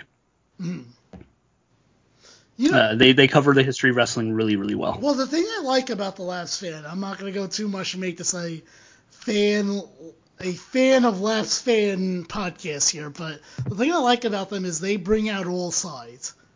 In that, like, even if it sounds like it's complete nonsense, they'll be like, well, this is what Diana Hart brought up. Like, you know. Which, well, they're just trying to tell the story, period. Exactly, and that's what I didn't really appreciate that much about the Dark Side of the Ring, the Benoit episodes, because I was like, it feels like there's so much left out of this, and I don't know if I like it. Which is why I actually like the New Jack episode better, and the Brawl for All. You know. That's fair. You know. Bill, anything you want to bring up before we get out of here? No. Josiah, anything with you? Nope, I'm good. No, I'm good too. Other than I just hope you guys stay safe. Everyone out there listening, and Bill and Jim as well. Who knows? I'll never stay safe at this point. With what's going on right now in the United States and New York and New Jersey, I'm not going to stay safe. They don't want me to stay safe at this.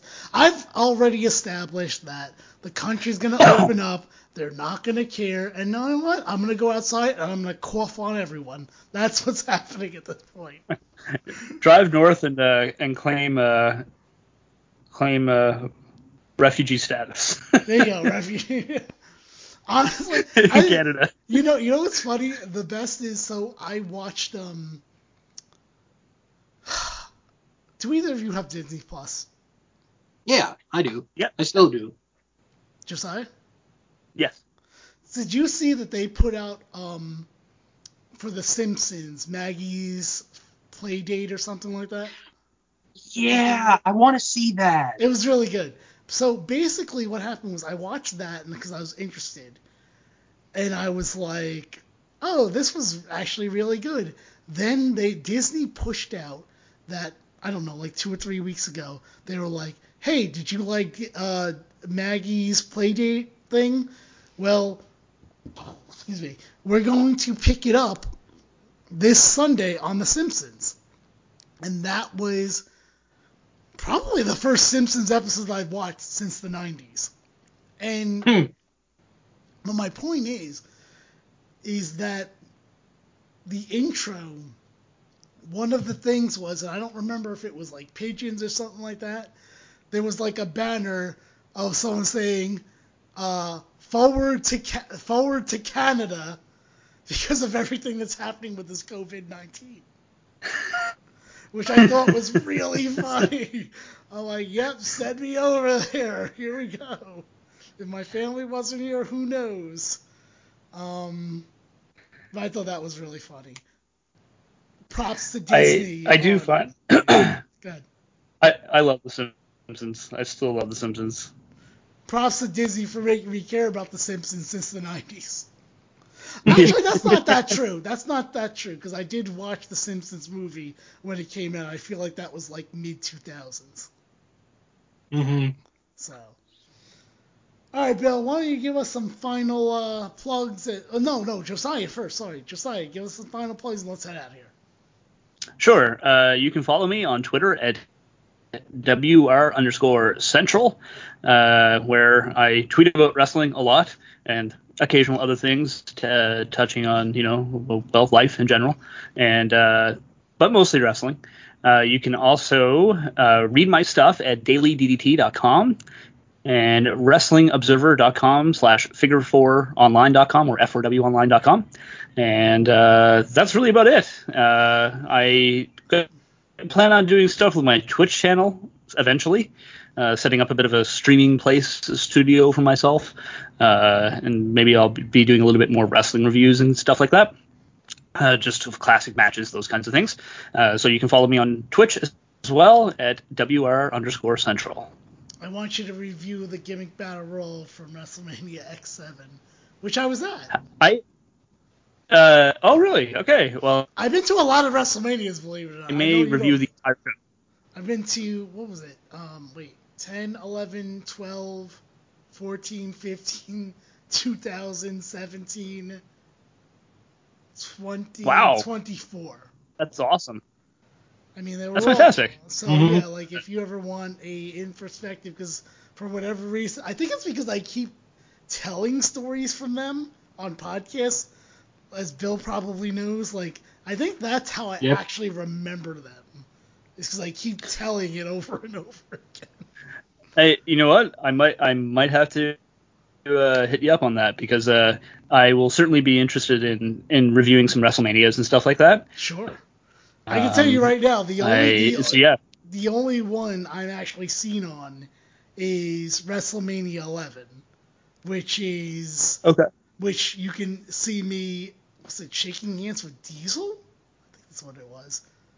I mean, Oh, that's cool. barely, because, which makes sense now. I didn't understand it then, but it makes sense now. But, like, that was when, like, nobody really wanted to go to a WWE event. So they moved us down to a better seat. And so that better seat was by the barricade. That's awesome. And I remember being That's fucking fantastic. thrilled by it. And I also remember That Shawn Michaels being an asshole at WrestleMania 12. So whatever. In the yeah. elevator. In the elevator. Yes. Because we stayed at Oh, in the elevator. yeah, where we were like in where the wrestlers were, and I remember like as a kid I would like want to explore and try to find wrestlers if I can Of recall course. correctly. And at one point I think I went to like, one of the higher levels, like level 14 or something like that, and I heard the Undertaker song and I got scared and then went back down. Which, looking back at it, all it probably was that was the audition room where they were probably practicing like recordings or something like that. But whatever, who cares? Bill, give your final That's plugs. cool. Cool. All right. You can follow me on Twitter at House of Bill. Check out my podcast. That wrestling show comes out each and every Friday. Oh wait, you're supposed to be last. I'm sorry. Yeah. Well, All right. Hey, what I do you already did do? my plug, so you All go right, ahead. no. So here's what we're gonna do. Bill, what do you have going on that wrestling show this coming week? Because this is gonna come out on either today, Cinco de Mayo, or tomorrow because it's so late right now. So you might not be able to Right. post it till later. Well, besides making our predictions for Money in the Bank, Fro and I, the last few weeks, we've done some lists.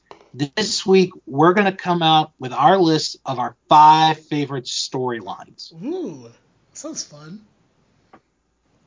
You know what, Bill? One of you two better bring up. It was me. It was me, Austin. Yeah. It was me all along. Anyway, Have to wait and see. even though technically, if you look back at that, that doesn't make any fucking sense. Oh, none at all. None at all. Not at all. But I remember. The original plan was Christopher Daniels. Was it? Christopher Daniels was. Yep, Christopher Daniels was the original plan. Crazy. They had him signed under contract as a conquistador, and he was working under a mask until that was supposed to be revealed, and then they changed plans. That's a big thing. This is a big thing with my friends because I remember at the time, like, anytime there was some kind of swerve, like, oh, he's actually aligned with my other friend, we would all be like, it was me all along. Alright, so I still use that GIF all the time.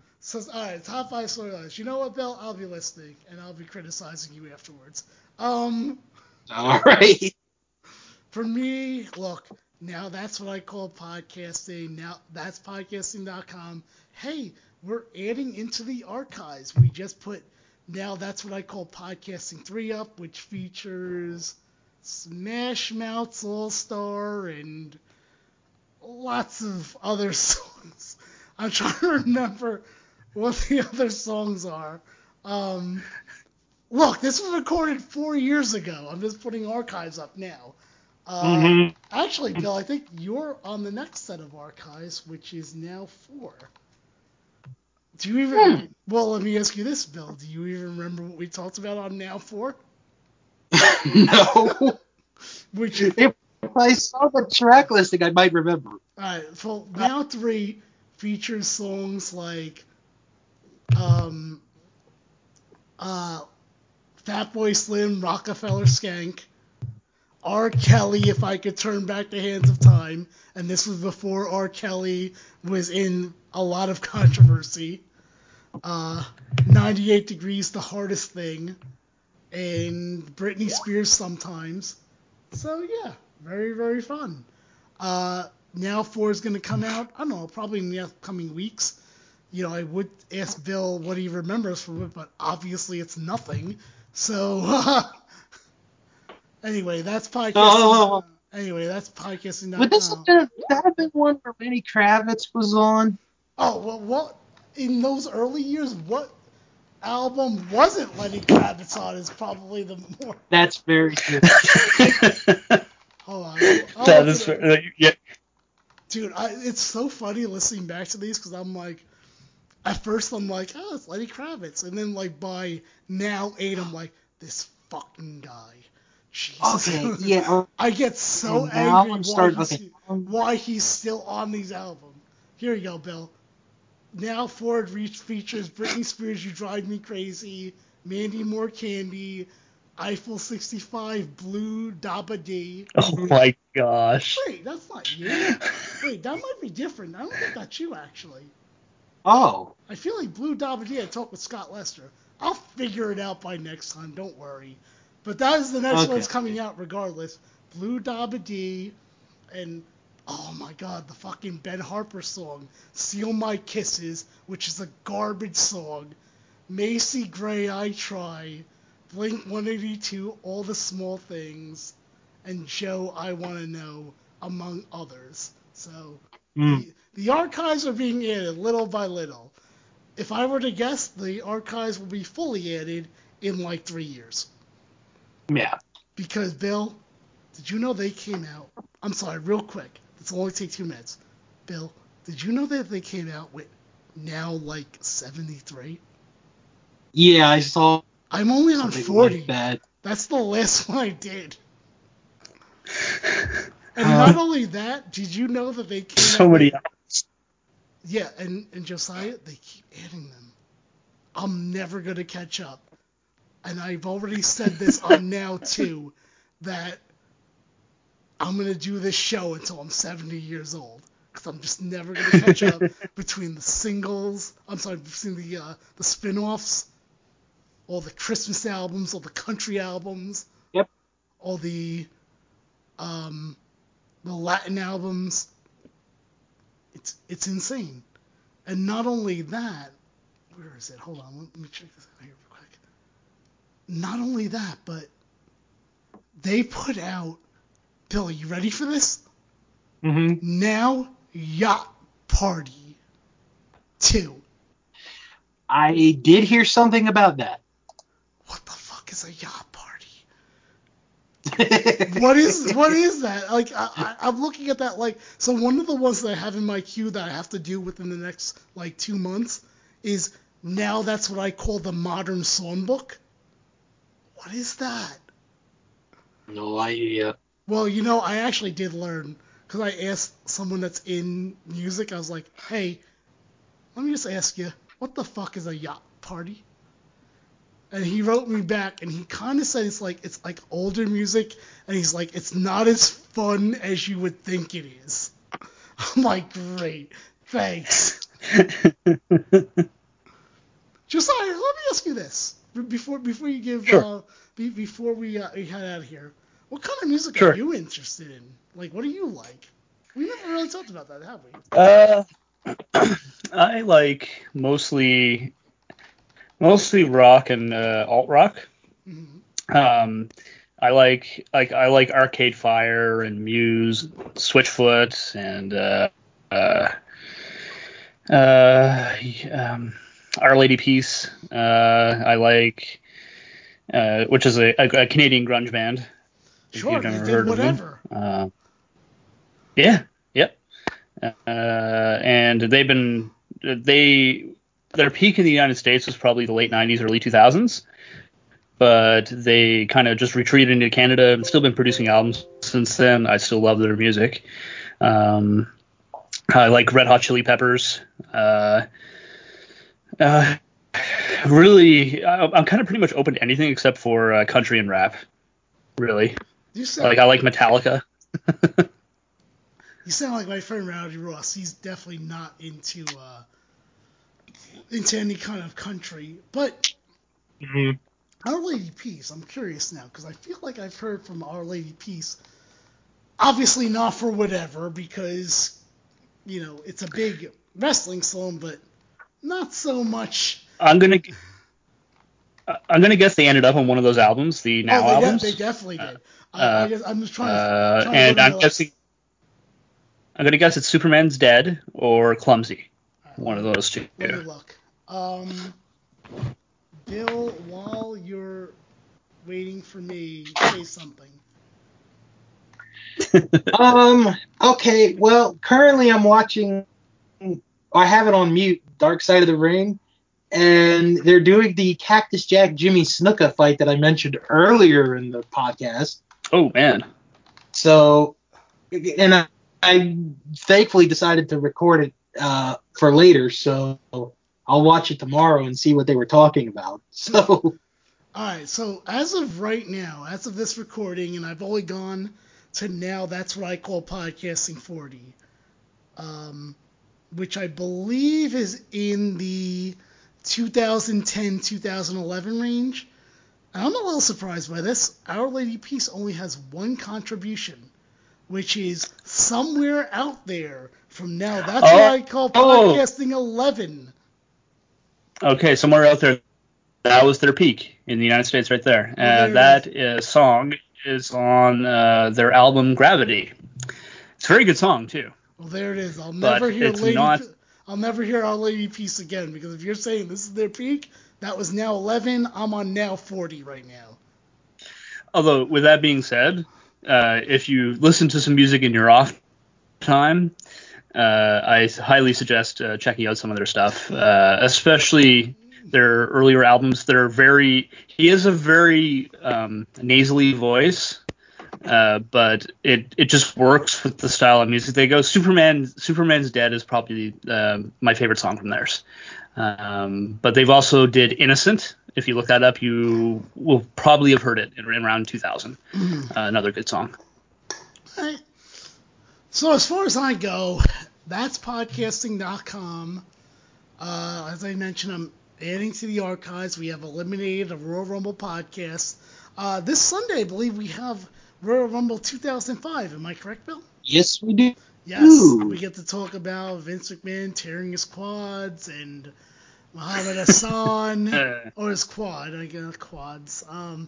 Muhammad Hassan getting thrown out by everyone. I don't remember what else. Bill, help me out. What else happened in that Royal Rumble? Oh, what else was? Let's see. Benoit has another good performance. Oh, Ric Flair and Eddie Guerrero, they had a couple of segments. Oh, that's right. Isn't this the one of the ones that, like, maybe has the most segments ever? It might have, because there was those two, and then there was a JBL segment, and I want to say there was, like, another one or two after or during. Right. Okay, so like that'll be up. I don't remember. That'll be up this Sunday, and as far as now, that's what I call podcasting goes. The current plan is for now 4 to be up in the archives on the 17th, and now 4 has a bunch of songs that, like I said to Bill, I'm not really. I don't know why I can't remember if he's on that one or on 5. Bill, do you remember if you're on 4 or 5? I thought I was 4. Maybe you were. I thought, yeah. I mean, do you remember talking about So Neat, It Feels So Good? I think I remember talking about Macy Gray. I think you were too. Now that I'm thinking about it, yeah. And we talked about Larger Than Life, and we talked about Mandy Moore. Yes, you definitely were on Mandy Moore's Candy. Yes, 100%. because we talked about her Sheriff Callie Yes. Wild West. So we talking about Sheriff Callie from Disney Junior. Disney Junior. By the way, in the future, everyone, Bill is on the Disney Junior episode, so you know. Yep. Oh my. Yeah. Hey, before we go to Josiah, before I pass on to Bill for the final thing tonight, Josiah, what is your favorite Disney Junior show? My favorite Disney Junior show. Well, I believe I heard Brian and Vinny one time, instead of reviewing a WWE show, they decided to review, I think it was Mickey Mouse's Funhouse. Oh, God. Funhouse, come inside, it's fun inside. And I will have to say, it had a much more coherent plot because they were looking for Goofy and they could not find him. And the plot line was very coherent. And they did it to compare the storytelling to Raw. Oh my God. And let me tell you, one of those stories were really good, and one of them was not, comparatively, in terms of storytelling structure. And the one that was really good was written for children on Disney Junior. Mm-hmm. But Josiah, what happened? So to I Goofy? guess I'll have to go with that. What I'll have to happened go with that. What happened to Goofy? I believe he was just fishing down at the river or something like that. You know what? Good for him. You know, I hope he used the perfect cast. Okay. So yeah, you can catch me at that'spodcasting.com. You can catch me on that's Twitter and Instagram, or that's podcasting.com in general. And that's pretty much it. I'm just gonna go and practice the perfect cast now. Bill, give us your final, gosh. and then we'll sign off. I have nothing else to add to that, so we'll just end it here, and we'll talk to you all later. Have a good day. Oh, man. It was a crash and burn at the end, but that's okay. So, Bill, did everything capture? Because there was a concern about that.